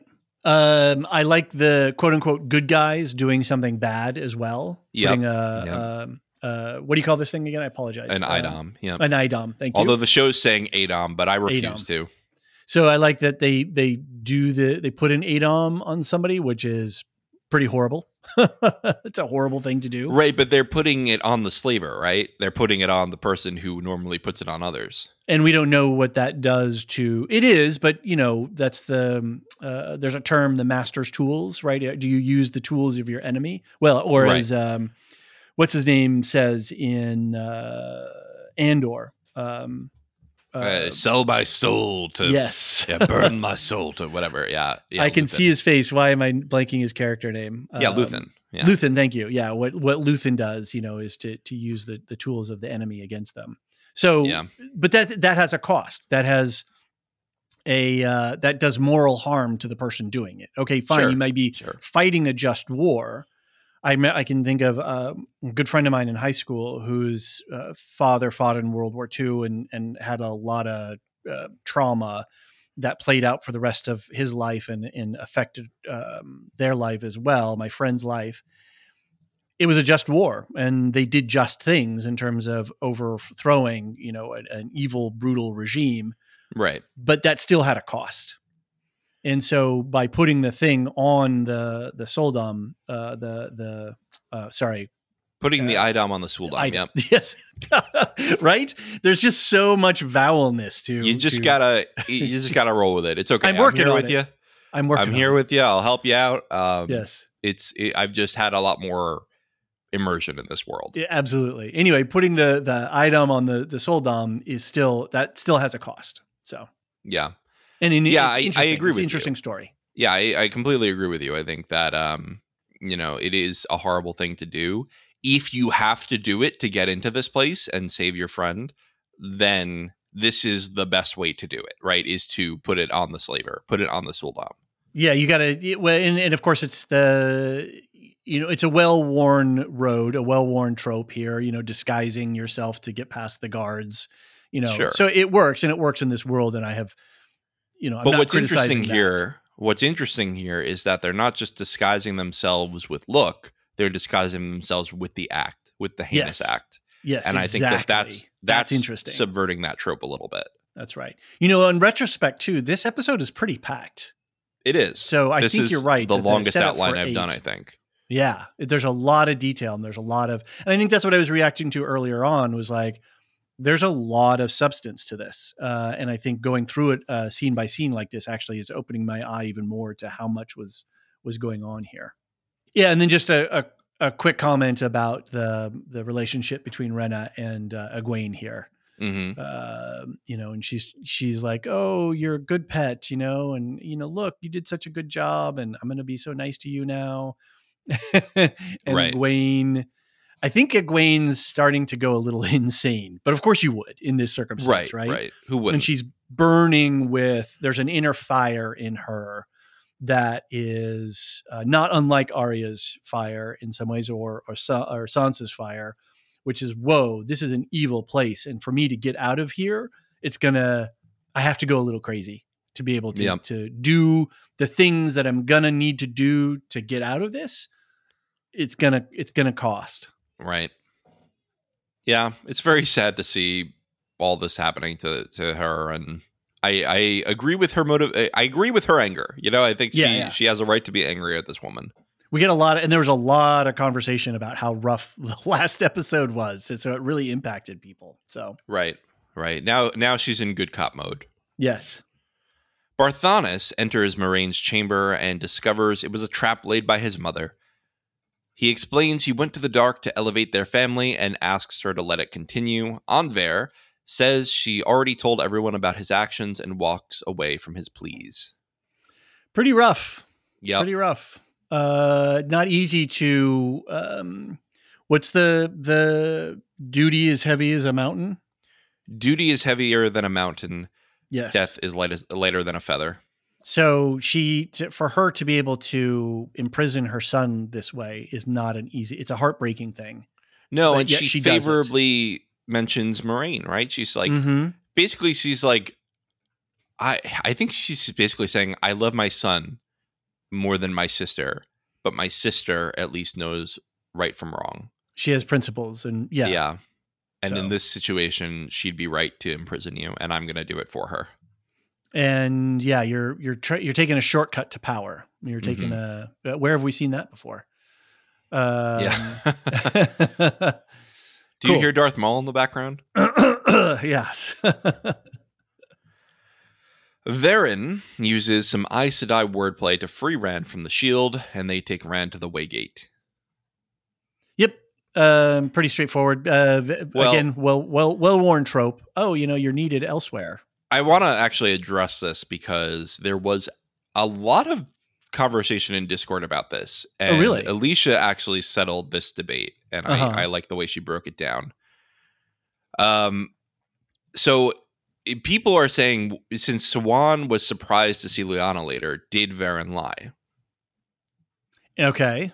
Which would mean she was Black Aja, right? Right. Okay. Here's Alicia's defense of Varen. So Varen and Browns have a bookish, right? They're researchers. They're book Aes Sedai, right? And Varen, as we know, she is experienced and she has a level of wisdom. So yes, I'm very interested because she's not She's not a simple player on the board. She has Right. a lot of complexity to her. So Very how did smart. she get out of this? Yeah. Right. Tell me. And what Moraine she said. says you picked your words cleverly. You know, it's right. So It's Moraine there. would have called her out for lying. So here is the breakdown from Alicia. 1, she told Lyanna, Swan needs your strength. True, even if she didn't ask for it. Right. Uh-huh. I've been asked to shield him. We didn't see this, but presumably she's one of the people asked to join the rotation, just not necessarily then. Nice. Number I've 3, been told to I'll take watch over the the boy. shield. And she did for a second. Nice. So Nice. you can checkbox all these statements, and they were all true, technically. She says, this is an order, Leanne Sedai. So she's giving an order. Right. An order is just an order. I would like Right. 2 eggs an order scrambled. from me. Exactly. She didn't say this is an order from the Amarylline Seat. Right. She put it in the same conversation, but Right. the Amarylline Seat needs your support, and this is an order. Nicely Right. done. Nicely Right. written. Yeah. Well done indeed. That was one of the best examples of Aes Sedai speak I can find in this whole show. Very, very good. Yeah, and I like I like Varen. I like I'm sorry, who's the green with the two Alana. orders? Alana. You know, there's some great secondary characters within in the Aes Sedai here that we're seeing. So Yep. good actors too. They picked good actors. I'm very happy. Yeah, absolutely. Swan links with other Aes Sedai to create rain that puts out the fires. Lyanna arrives, surprising Swan. Swan orders Lyanna to lead her sisters in healing the city. Okay. Yep. We got to link it. Didn't we get an email about linking? I'm not sure. I haven't even looked at the feedback, but we will in a minute. Yeah, because it was about somebody wrote in about the number. We'll get to it. But somebody wrote in about the number. Oh yeah, the number to gentle. Yeah. And all of that kind of stuff. So gotcha. Yeah. Cool. And I think, is this the first time we've seen a big group linking? We did see it in season 1 when they captured Logain, I guess, and kept him under that. Yep. under And we wraps. saw it with the finale too, with the battle with Nynaeve that's right. and the other people, which made everyone angry. But anyway, it doesn't matter for now. It doesn't matter for now.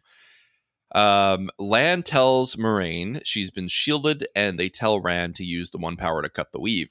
Rand succeeds, ending Moraine's shielding. Moraine opens the way gate, but Swan arrives, shields Rand, and orders Moraine to close the gate. Lanfear arrives and knocks Swan out. She opens the way gate, and she, Rand, Lan, and Moraine walk through. Well, Swan pleads with Moraine. Ran on the run. Here we go. Back out on the lam. On the lam with Lan. Yep. That's Lan impossible. on the lam. So they can. There's a story in the Age of Legends that the Forsaken can do this. That's what the dialogue says. Which again, this is a show creation. This was absolutely possible in the books. People wouldn't have blinked at saying, "I tied off the shield." Okay. Whether a tied off shield is as strong as an active shield is a question that I will leave for later. Okay. But it's a device, and it worked. I know you don't. You know the motivation, but now that this is available in the world, are we going to see it more employed further on down the road? So, will Moraine learn that? Will Rand learn that? Yep, all that. Is this a Chekhovian knot? I guess you could say a weave knot. Sure, Chekhov's weave knot. Sorry, I'm really pulling there. I didn't mean to besmirch Chekhov's theory. So. Besmirch away. Well, David, it's time for listener feedback. We've got a bunch today because we recorded a little bit later, and that's kind of cool. I'm glad that we're getting more people writing in. Kathy W. emailed lorehounds@thelorehounds.com, said, "Hi, guys. Loving the Ahsoka pods at the moment. I have a question about the Wheel of Time, though. I read books 1 to 10 nearly 20 years ago, and then when book 11 came out, started again, so it was fresh and kept getting sidetracked. So here we are in 2023, and I'm once again on The Dragon Reborn and still never read past book 10, even though I've read books 1 to 6 more times than I can count. I'm determined to finish this time, but are there any late series spoilers in the podcast? I'd like to listen, but I've lasted this long without spoiling the ending. and I don't want to ruin it for myself after all this time. Thanks, Kathy. So in the main section, no book spoilers past where we are. In the White Tower, we do go all the way to the last battle. So we are and beyond. So you should definitely stay away from that if you don't want to get spoiled. Go finish the books, Kathy. I believe in you. Yeah, and like we said at the top of the episode, you can safely get spoiler-free hot takes from Elisa before they get into the details of White Tower stuff. So, definitely listen into the first part of White Tower. Yep. All right. Well, thanks, Kathy, and good luck with the reread. Yeah, thanks for and write us back again, please. Ted H. in Cincinnati emailed wot@thelorehounds.com. Says, Shanshan, enemy or ally? Hey guys, longtime listener of all your podcasts. I particularly love your Wheel of Time coverage because you can hear the love of the source material in your voices, much like with Tolkien. Absolutely. Yeah, love good. The Wheel of Time. Love like that it's coming, that we're coming through. I mean, I think there could be non-fantasy or fantasy adjacent folks who could have a hard time, or even book cloaks as they're being colloquially called. But yeah, I think we try to do that with all of our podcasts is we try to look for what's good and really elevate that and enjoy that stuff. And then we pick our nits and we have our criticisms, but we're not mean about it. Right. All right. I had to ask you about the Shanshan. Feel free to save this question if it might be a big spoiler and just let me know the wheel weaves if so. This people has been presented as a mysterious empire from across the sea, and so far has been framed as the enemy at every turn. They conquer territory, enslave people, and do far worse to the Damane. However, I can't help but think that they are not the big bad in this world. Ishmael is attached to just one of their leaders, and he is trying to corrupt them and gain favor. I think it's clear the Dark One is separate from the Shanshan. So, should I regard them as just an extension of the Dark One, or are they more nuanced? Personally, I see them as a potential ally in the final battle to come. However, maybe I'm trying to make this complex world more complex than need be. It's complex enough. It is complex, and you were correct to not lump them in with the Dark One. They are not following the shadow in their intention. They think that they are following the light, and they are preparing for the last battle. We saw that with Rena in this episode. I think that was made very clear. Uh-huh. So I think this was written before this episode, so I'm glad that the episode let you in on that. I think that it's probably cleared up by now, but I'll confirm it here. They are not on the side of the shadow, at least in their minds. All right, thanks and cannot wait for next week. Ted from Cincinnati. Well, thanks, Ted. That was it's always fun to talk about the nuances of the world, especially with the Shanshan. Yeah, and feel free if for book reader or non-book reader, like write in your questions because there's so much there's a lot of head scratchy material in here, not in a bad way, but just like, oh wait, what is this? How does it work? So yeah, we definitely want to be a resource for everyone. Right. All right. John the Maester sent us an email regarding 8 versus 13 Aes Sedai.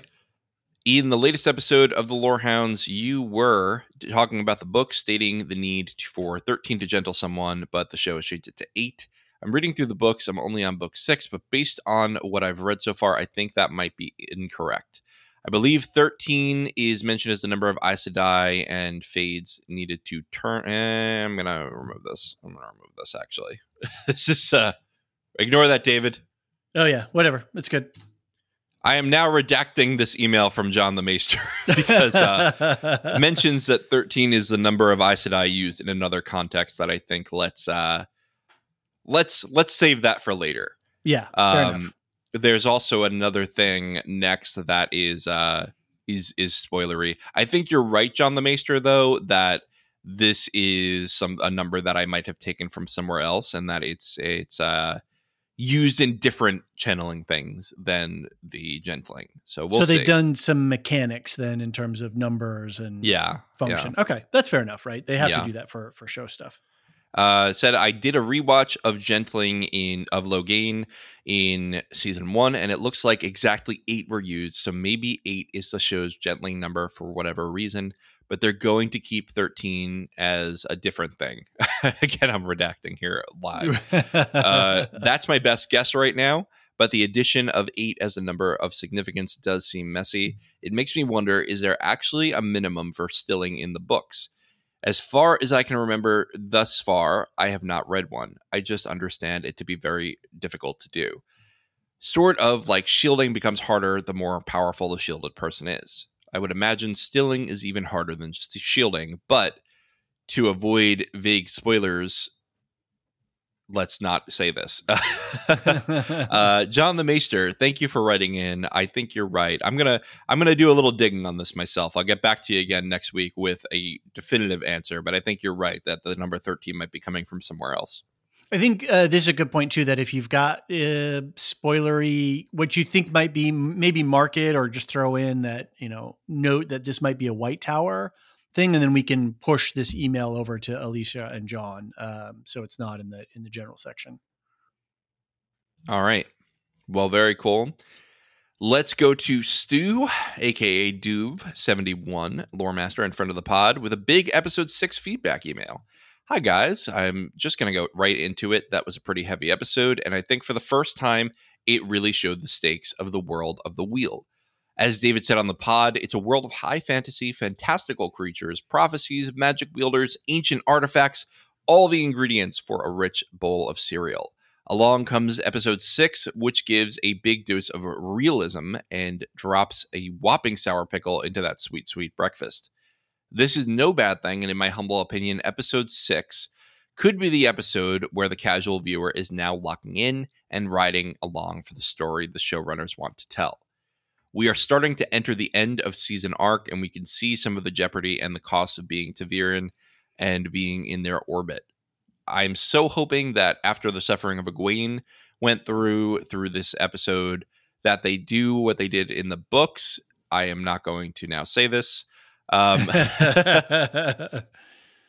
a slightly lighter note, since getting more into the Wheel of Time, I have seen the level of interest that the fandom exhibits on social media.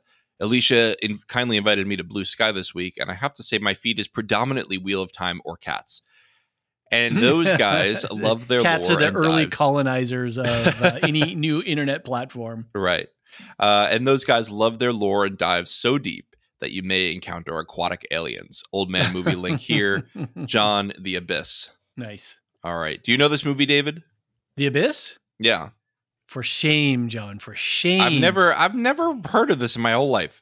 The Abyss? James Cameron? I believe it. Is it James Cameron? Who is it? I don't know. It was a very early. It had a big CGI thing, deep sea alien stuff. Who is the director of The Abyss? Yeah, James Cameron. I was right. All right. Very, very. Did you ever see like Armageddon or any of those ilk of movies? Okay. Anyway, yes, very, very consequential and monumental film, both in terms of its technology and in a certain genre of storytelling. So, all right, fair enough. Duve continues with that lighter feel. I really loved Lanfear's totally outrageous Dom outfit with the headdress. Was just campy, but not too much. So have to disagree there, David. The headdress gave me very Time Lord from Doctor Who vibes, and I'm fine with it. All right. I think you guys have commented on the step up this season in costuming, and I have to agree. With multiple cultures and factions, the outfits and accessories are really helping to ground the production in the world. That's all, really, as my main focus was on the great acting and direction that we saw in this episode that translated key scenes that were difficult to read in the book, but that were taken to a whole new visceral level in the show, and I salute the great team that brought them to the screen. As I said earlier, I hope that we have seen the reaction from the Wonder Girls in episode 7, and not long until the season finale. Over the Sea with the Shanshan, Stu, Duve71. Yeah, the costume department is earning their keep this season. They're doing a good job. I agree that it's helpful to have the visual cues depending on where we are and what culture we're in. So yeah, the horror of the demonic stuff really was, it's present in the books, but there's just some things that you can't do without seeing real people with it, right? It's just a different thing. Right. That's one of the advantages of TV and film. Visual. Mm-hmm. The books have the advantage of showing inside the head. The visuals help for TV and film. Yep. All right. Glinda N sent in an email with a question. Hi, guys. I'm enjoying so much your Wheel of Time coverage, very much the super book fan versus the non-book reader perspective. Loving the comparison once the events on the show clearly differ from the books and the analysis David gives about narrative story arcs. Well, thanks, Glinda. Yeah. Thanks. She says, I have a question for John. What happened with the warder of an Aes Sedai who has gone dark? Does he know? He has to, right? Because of the bond. Or do you think the bond can be masked without him noticing it? Okay, so I should make clear, and I think the show could do a better job of this. You don't read the thoughts of your Aes Sedai if you're a warder, and you don't read the thoughts of your warder if you're an Aes Sedai. Mm-hmm. You get feelings and vibes, and you can see location. Mm-hmm. But you could totally not know that your Aes Sedai is a dark friend. Oh, interesting. Okay. Right. You could maybe figure it out from like feelings at certain statements. Clues and Mm-hmm. Right. But there's no automatic, okay, I know that you went to the shadow. Mm-hmm. Got it. And we got, Gone to the Dark, right? Yep. Yeah. Yeah. So I think that will be answered more clearly later. But for now, I'm going to say I think that deception is possible. Cool. All right. It says, thanks so much. Have a good weekend. Kailes Vallalindo. Maybe I said that right. GN. Do you recognize this phrase, David? Yeah, John, I believe that it is Spanish, and it means basically good luck to you. So. Oh, well, thanks. Yeah. Thanks, Glinda. Yeah, thanks for writing in, Glinda. It's good to hear from you, and hope to hear from you again in the future. Cool. All right, last email from Mark P., who wrote in Wheel of Time Journey in Tom, Maryland. Hi, David and John. Hi, Mark.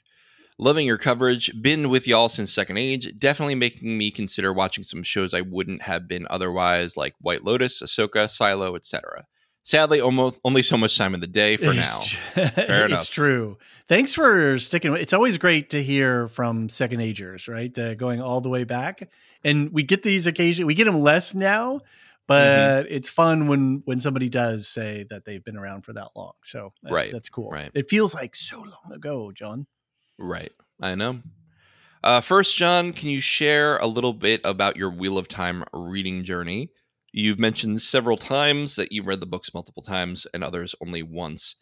That makes me assume, wrong or right, that you started the series when it wasn't finished and reread it as new books were released. Is this the case, or did you, as some may have, struggle in the lull in the middle books, arguable span, but maybe 8 to 10 or something?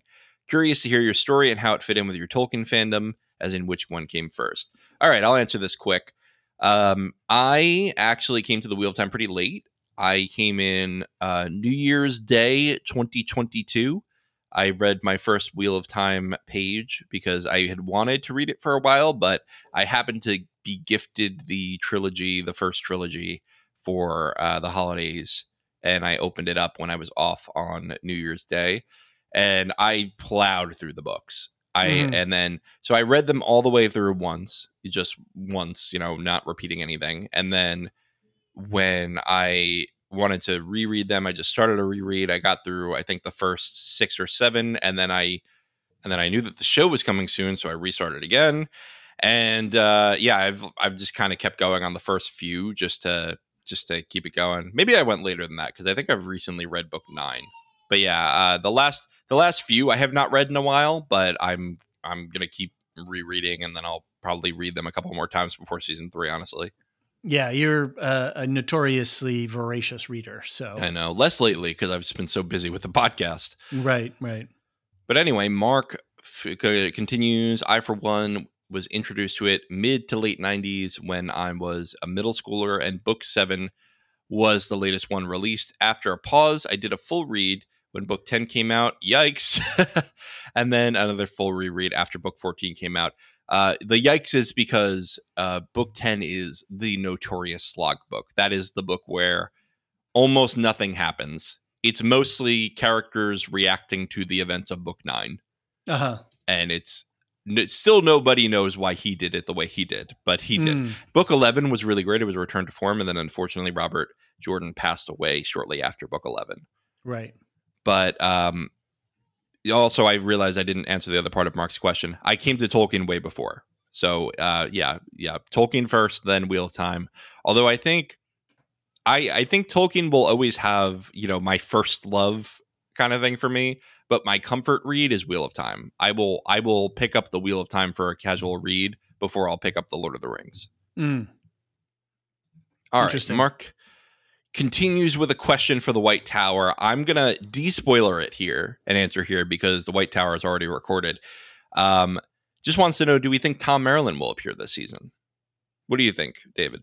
I have no idea. I don't know who this character is. I don't know. He was the bard from season 1. The Gleeman? Mm-hmm. Boy, I know I might get I'm not in trouble, but I have not gotten back to a rewatch of season 1, and so my memories are vague. Obviously, I didn't recognize the name, so I don't know. It would be a pretty late to bring in a character like that to a final episode of this season. So yeah, my money would be no, but they can always surprise me. I think season 3. I think we'll see him in season 3. Okay. All right. Anyways, he says he was one of my favorite in the books, and I enjoyed him in season 1, though I'm guessing the more modern style of music might have annoyed John. Isn't that funny how people just know our taste now? But yes, you are right. It did annoy me. So it's a shame if he's gone for a long time or gone completely. I'm not going to try to say this, but this is the old tongue for it's time to roll the dice. So which is I tried Matt's to catchphrase. I tried to Google this, and Google thought it was Hindi. It didn't understand. It is not. But that's interesting. That it wasn't. At first, I thought it might be, some sort of maybe even Catalonian or something like that. But Google thought it was Hindi, and then I realized. Then I did some more searching, and then realized, no, this is Wheel of Time speak. Yep, it's the old tongue. So cool. it's. What does it mean? It means basically it's time to roll the dice. It's something that Matt uses in the books quite a bit because he's a gambler. Mm-hmm. And I don't know if they'll bring it into the show because it is a mouthful, but it's a fun phrase. Cool. People have latched onto it in the books. People love it, so maybe they will do at least a nod to it. Nice. Yeah. All right. It's always good when little things like that come out of the literature and into our daily reality. Right. Well, Mark, thanks for writing in. Always a pleasure to hear from the fans and hear from the listeners. If you want to get in on this feedback, of course, you can write it into WOT@thelorehounds.com or go to our website, thelorehounds.com, or join us on Discord and chat with us in real time. All right, David, it's time to go to the White Tower, but first, we've got a little bit of business to get through. Programming notes very quickly. We've got 2 affiliates, Alicia, who you'll hear in a moment, doing her feed, We'll Shift Dust. You can check that out. Not a lot on there right now that's new, but you got plenty of silo podcasts and Dune stuff to look at for the past. And she's she's got stuff coming. So stay tuned to that feed. Yep. Then you've got Properly Howard Movie Review, where they are currently going through remakes in a comedic fashion. You can find the link to that in the show notes, and you don't even have to watch the movie. You can just have a great time. That's right. All right. Lore Master shoutouts. We have a Patreon. We love our patrons, and one of the benefits we give our patrons is a Lore Master shout-out if they're on the top tier of our Patreon. And those Lore Masters are Samartian, Cyrus, Mark H., Michael G., Michelle E., David W., Brian P., Nick W., SC, Peter O.H., Bettina W., Adam S., Nancy M., Lavinia T., Duve71, Brian 8063, Frederick H., Sarah L., Gareth C., Eric F., Matthew M., Sarah M., DJ Miwa, Andra B., Kwang Yu, Laura G., Deadeye Jedi Bob, Nathan T., Alex V., Aaron T., Sub-Zero, and Adrian. Adrian just upgraded, and Sub-Zero is brand new as well. So we are welcoming you two to the Lore Master family. And thank you to all our patrons, because we are big fans of all of you. Just a quick note, if you want your name pronounced a different way or you want to use a different name than the one that's on your Patreon registered, just let us know. We can always change things up. And also a quick reminder that we have 7-day free trials. So if you're interested in checking us out, you can do that. As well, we have annual memberships available.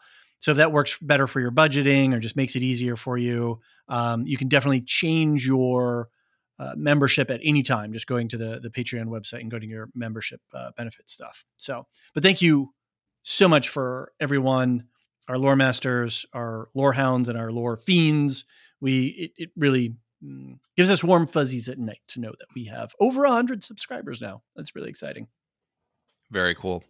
All right, David, thanks for doing this episode with me. I think it's time to show you the door and welcome Alicia. Everybody who doesn't want to get spoiled, come with me if you want to live. Well, don't forget, there's general impressions without spoilers first, so you don't have to leave just yet. I'll leave the door open a little bit for you, and then you can run out right afterwards. So. All right, David, I'll see you next week. Bye. Alicia, welcome back to the White Tower. How you doing today? I am excited to talk about this episode and to not talk as much about torture. Fair enough. Last episode was the most torture it will probably get for a while. For a while, yeah. Yeah, we'll see where we go later in the season, what they decide to adapt from the books. But for now, we're not talking book spoilers. We're still giving general impressions on the non-spoiler part of the show. What'd you think of the episode? Yeah, I mean, overall, I laughed out loud several times. I think the scene with Matt was really fun.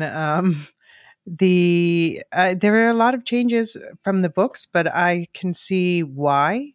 In the most, you know, so I did, you know, I went on record saying I wanted there to be a big messy wedding, and obviously we got no wedding, no queen at all. Nope. But yeah, it was also I expected. Well, sorry, we'll save that for spoilers. But it was like a lighter, more fun episode. Although Swan, yeah, she's going over to the dark side, but I understand why. Right. Yeah. The motivations were very clear with Swan, and I think that's important. You know, when the characters do something unexpected, it has to look expected in hindsight, right? Right. And I think that was clear here. Swan is certainly one to bend the rules when she needs to, but I think she's very results based, and this made sense for her character. Right.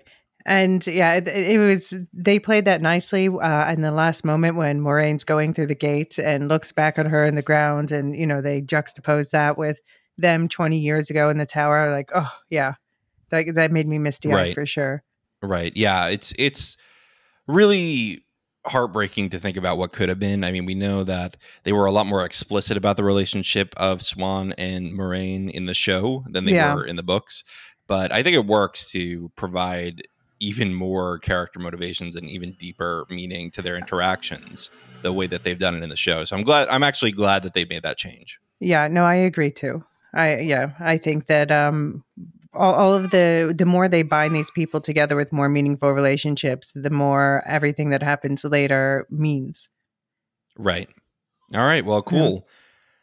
Yeah. Any other thoughts on the spoiler-free part of the episode before we dig deep into the books? No, just I want to know what's in Matt's tea. Right? It does seem like a good time and also a terrible time. Yeah. Yeah. Well, we'll see where that goes. I could have sworn that we were going to see Matt stab Rand in one of the visions, but I guess we didn't, and so that's still on the table. Right, yeah. Another thing they have to wrap up next episode. Maybe we'll see if they just leave that hanging a couple seasons. Yeah.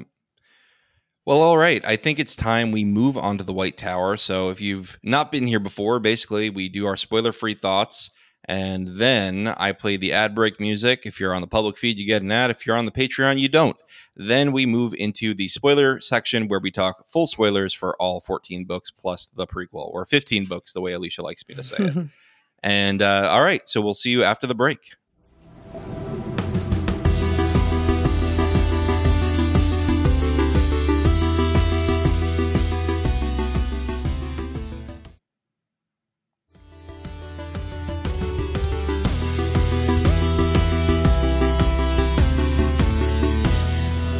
Put on your great serpent ring, Alicia, said I, because we've got some studying to do.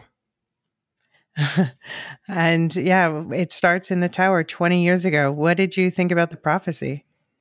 I thought it was a good presentation of it. They did change that it wasn't in front of the Amerlin, and that way they don't have to do the backstory of, well, she got murdered. That's why she doesn't know, blah, blah, blah. That's fine. That's an efficient change. We don't need to know about that previous Amerlin. But I would have liked to have seen Haley Mills get to speak as Katara, just like, I don't know, at least a greeting before it started. That felt a little sudden to me.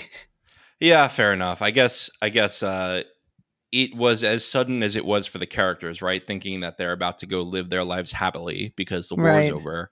Suddenly they are faced with this life or death situation that's going to take up the rest of their lives. Yeah, definitely, definitely. And then yeah, we skip forward to Falm, where Egwene is, well, she's still in the same position, but looking much better than last week. Mm-hmm. We get to see one of my favorite things from the books is when she learns, like, she shows this aptitude for delving in the different metals, which is Yeah. unusual for Yeah. women. Um, so, okay, they didn't go into that. And I guess that's another case of like simplifying the details, but Mm-hmm. it was pretty impressive. How they showed like, wait, no, this is, everyone's been giving all the buzz to Nynaeve, but this is also an extremely powerful channeler. Yes. And she's Yes. weaponized now. Yeah, I'm glad that they made clear that she is extremely powerful, even if she's second fiddle to Nynaeve in the tower, which is something that, she's struggled with in the show, I think more than the books even, because in the books, I think she has more of an individual specialty earlier on. Yeah. She feels more unique earlier on, and I think once she gets to dreaming, once she gets to Teleron Right. Rio, she will really come into her own and feel like she doesn't have to compete with Nynaeve. Right. Yeah. And next season, presumably, she'll be doing her wise woman training too. So, Yeah, that'll be cool. I'm looking yeah. forward to that. Yeah. Egwene, the exchange student. That's why she's one of my favorite characters. Yeah, she's really cool with that. I really loved that plot line. I liked not so much the switching, but the whole idea of like she's keeping everything from them. And they're like, it's fine. Now here's your toe. Yeah. Yeah. And I like she was showing some sass back to Renna. Yeah. The whole Renna storyline, what she was saying about, I like how they snuck that in about explaining what the Shan-Chan believe from their perspective. But it is interesting how you see every faction wants to unite everyone under the light. It's the Right. Shan-Chan, the White Cloaks, the Aes Sedai. Right. And you even see some discourse in Discord about people are saying, are the Shanshan evil? A lot of people are asking, and from a certain perspective, yes, but I think they're asking, are they serving the dark? And the answer overall is no. Well, they think that they're serving the light. True. They feel like they are serving the light. Their goal is to fight on the side of the light.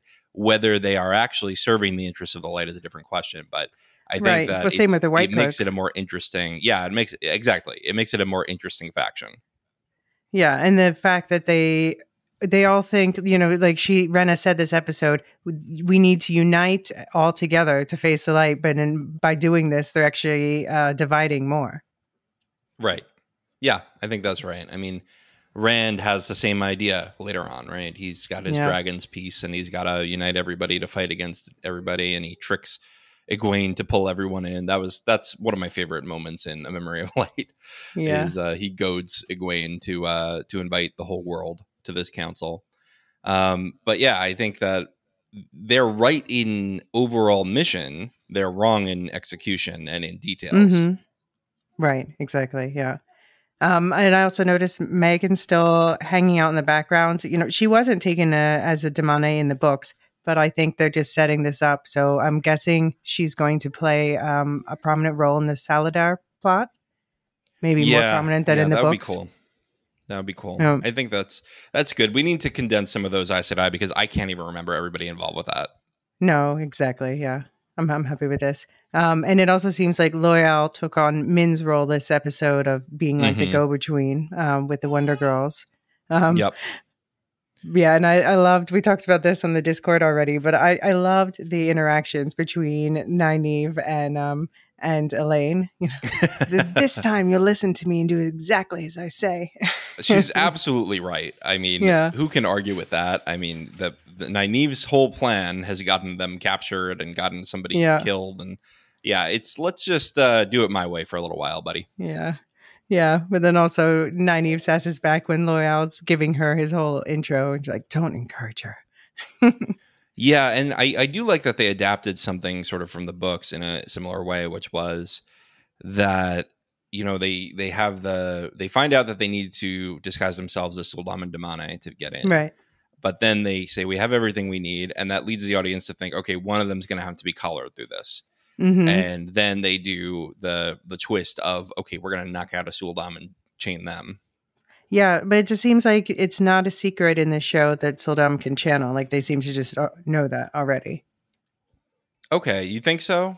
Well, I'm not sure. I mean, I don't think it's so explicit as that, but how do you think that they knew that that would work on a Soldam? I don't know if they knew that it would only work on a channeler.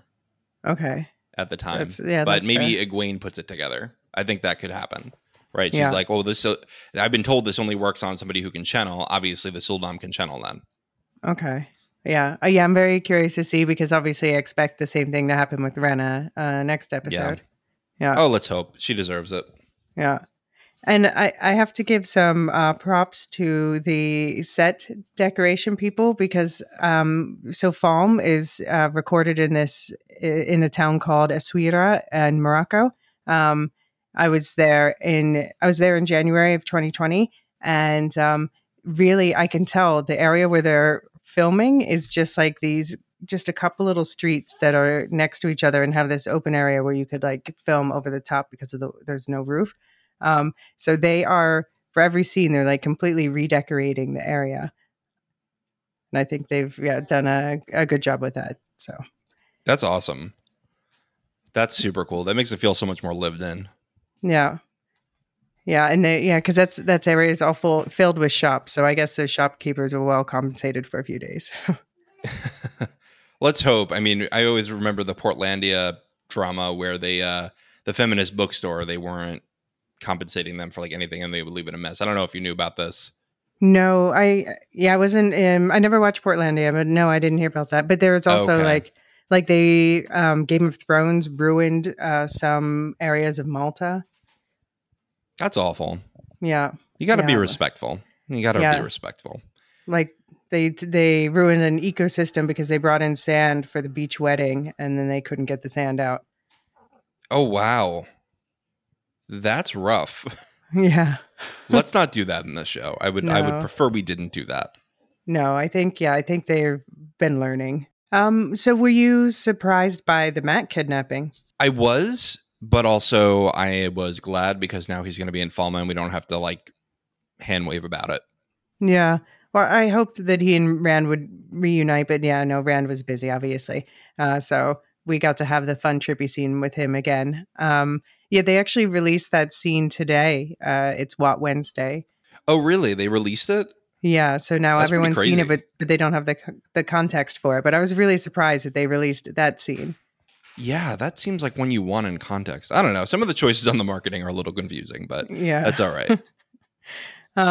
Yeah, they're teasing us with a lot of flirting with the shadow, but I'm not. I mean, I think Matt will play the same role that he does. What about you? Mm-hmm. Yeah. I don't think he's going to go to the dark. If anyone, see, the person I thought would be most apt to join the dark for a period of time and come back in the books was Nynaeve, because she had such a block and it was rooted in anger. And I thought it would have been a perfect way for one of the Forsaken to say, I have a way for you to channel more easily. I have a way for you to get this block off, to get back at the Aes Sedai who did this to all your friends. I thought she was the most susceptible to it. Okay. I always just thought she was so like righteous. Yeah. I mean, but also a lot of the Forsaken were, right? They just thought that they could get to their ends better with the dark. Right. So with the Matt Trippy T scene, do you think, first of all, how much do you think was really his past lives, and how much do you think was just Ishamael messing with him? Because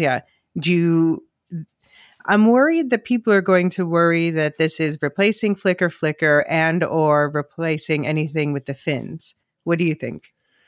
Oh, I don't think it's going to replace it at all. I think it's just something different with Ishamael, and I think it is a manipulation. I'm sure there's traces of truth in it, but it's probably that he is, like using bits of truth as parts of lies, right? He's the father of lies. Right. No, I think so too. And I think that it's more like we saw him hanging in the mirror. We've previously seen him with his eye missing in several different alternate realities. I think this is just foreshadowing the Finn, personally. Yeah, I did like the foreshadowing the hanging. I was actually kind of surprised that they foreshadowed that this early.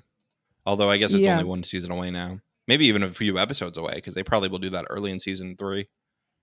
Yeah, or maybe he stumbles through a door at the end of, maybe that's the hook for, the crazy thing that shows up at the end of the season finale.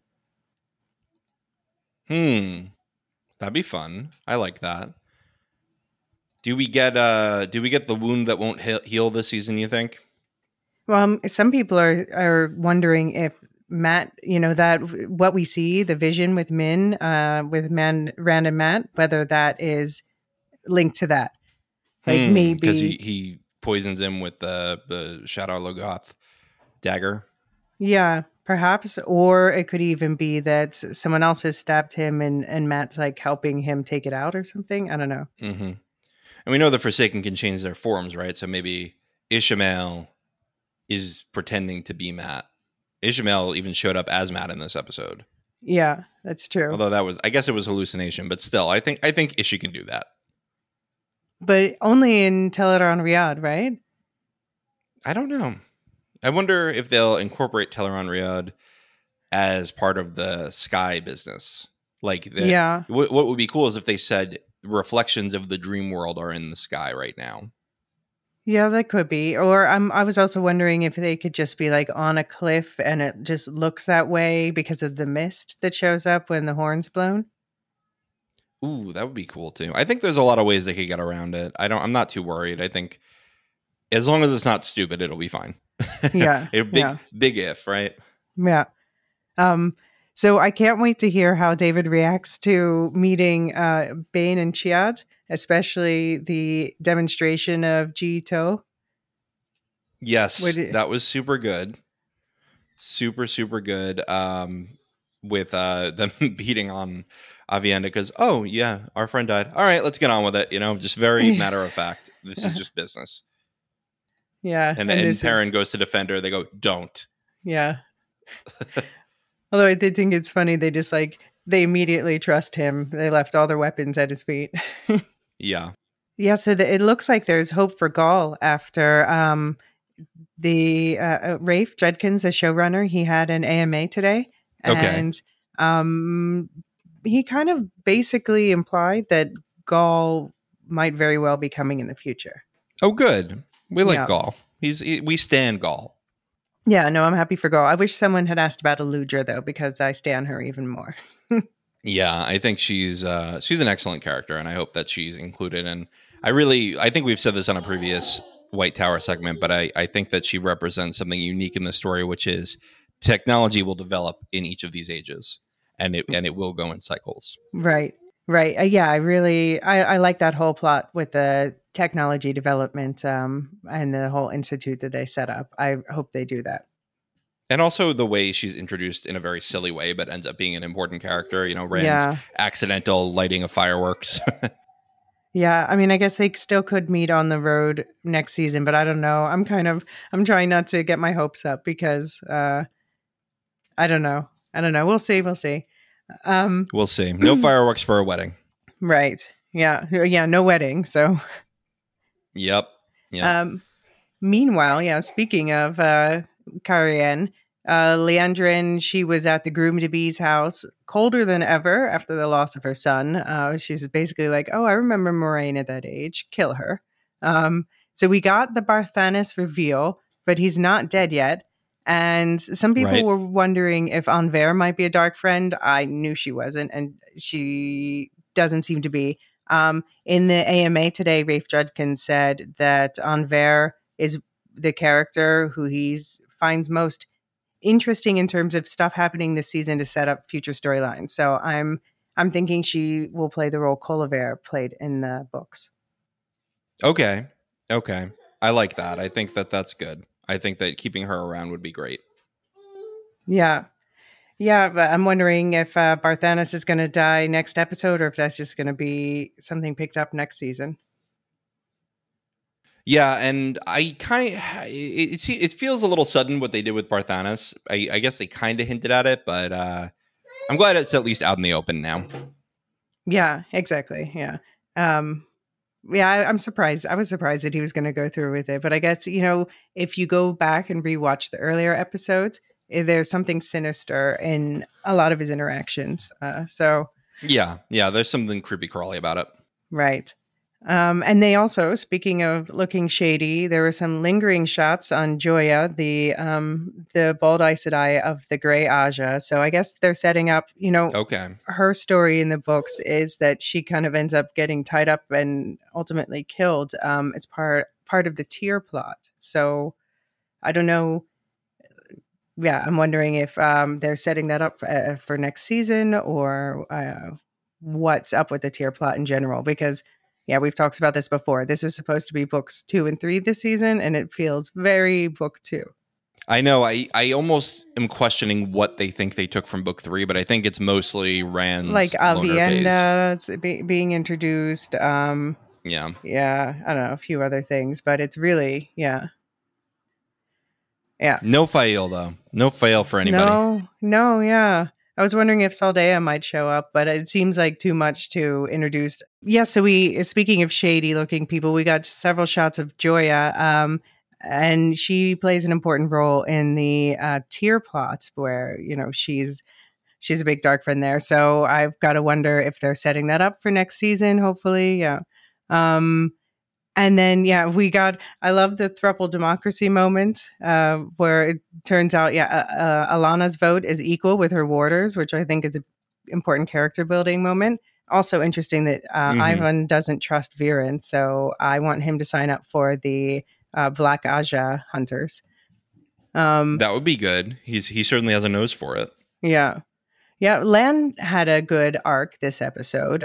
First, we got him finally talking to Rand about some sword forms, even if, that's the only nod we get to him training him. But it was interesting. Of course, we got the iconic cat crosses the courtyard. But it was also interesting the other form when Rand whipped the sword over his head to take it away. Lan called it Heron dips the wing, which might be, I'm wondering if it's a show version of Heron waiting in the rushes, which in the Great Hunt book in the finale in Falm, that's how he gets the wound, is he does that on purpose so that he can expose himself but then get the stab in.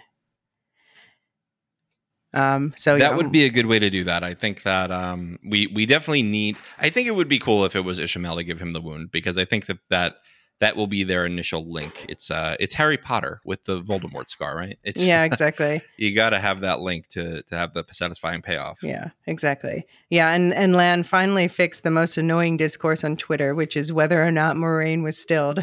She was shielded, I told you. But I didn't. Yeah, I did not expect her to stay stilled at all. I don't know why anybody would if they knew the books. If you're only show, then maybe, but the books, she was. Yeah, and they made it clear with the weaves. But it was interesting to learn that in the show version, tying off was a weave of legend. So that's different because I guess in the books it's known. It's just not known how to maybe do some more complex weaves than that. So I guess that's why Lan was asking the other week. Maybe he was already noodling over this because he was like, what do you think about these weaves that have been, of legend when Alana and co were getting really suspicious of him being a dark friend? Mm-hmm. So maybe he was already thinking that this was a possibility. Yeah, I didn't like that he lied to Logain, even though, of course, I want Logain to go back to the tower because that's where his story should take him. And of course, I want him to be examined by 2 brown sisters desperate to study a man who can channel, who, I don't know, Varen or Yasuka or Adelaus? Oh, good question. So you think he's going to kill Adelaus? Maybe. All right. No, I don't know. Well, I mean, a lot of people are wondering if Varen will kill Adelaus because she's compelled by the shadow. Maybe. But speaking of people we don't want to be the bad guy, people are not going to be happy with Swan after this episode. No, and I think people will be questioning, is she working for the shadow? But no, she's not. No. She's just being an Aes Sedai dick.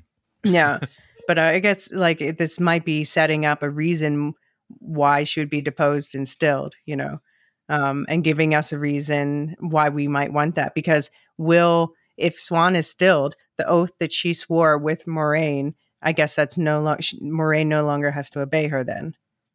Is that true? Because I don't think we've seen that in reverse before. I don't know, because we saw both of their they both channeled together on the oath rod to make that oath. So Right. I wonder if they both need to have the power in order to hold it. Yeah, I'm good with your logic. I Yeah. just I'm not sure if they'll do it, but they could. Yeah, we'll see. They could, Fingers and it would crossed. be satisfying, I think. Fingers crossed. And also, the way Rand was crouching, did it give you like box feelings?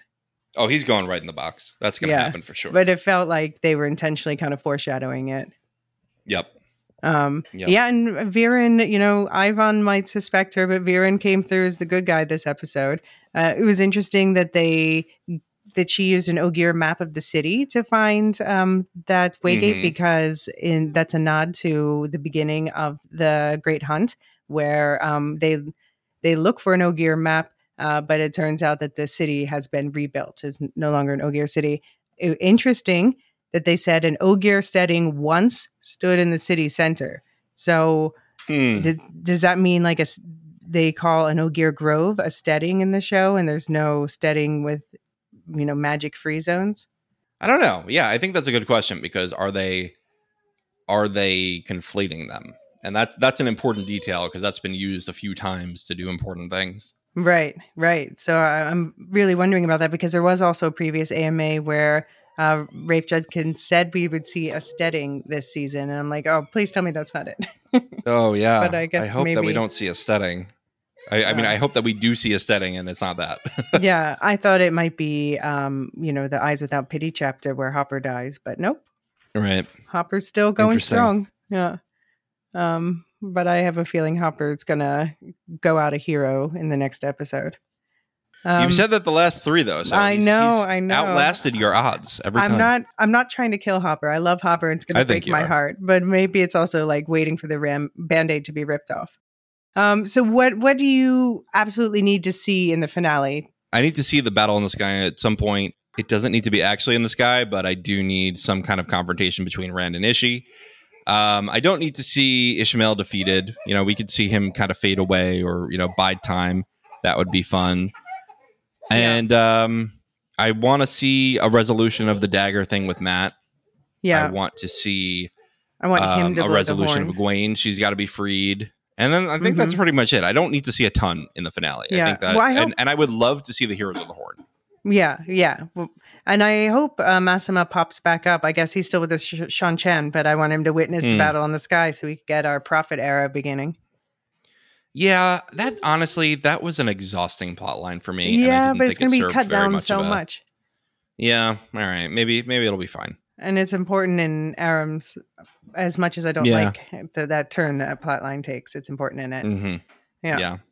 But yeah, I'm confident. At least we know that they are all like basically in Falm. I don't know what's up with Min. I hope we at least get a glimpse of her. But the rest of them are ready for a final battle. So I feel good about the finale going in. You? I feel great. I think it's going to be a great time. I've been loving this season. Not a bad episode yet. So let's hope that they stick the landing and we just get excited for season 3. Great. Yeah. Looking forward to it. Sounds good. All right, Alicia, I will see you on the next White Tower segment. Until then, see you later. May the light be with you. The Lorehounds podcast is produced and published by The Lorehounds. You can send questions, feedback, and voicemails at thelorehounds.com/contact. Get early and ad-free access to all our episodes at patreon.com/thelorehounds. Any opinions stated are ours personally and do not reflect the opinion of or belong to any employers or other entities. A new Star Wars journey begins in the place all good journeys begin. At, well, the beginning. This Star Wars Day, I'm excited to introduce the new Star Wars Canon Timeline podcast, where we will piece together the complete story of that galaxy far, far away, in timeline order, from the dawn of the Jedi through the great unknown following the sequel trilogy. This is a podcast for both Star Wars superfans and complete newbies.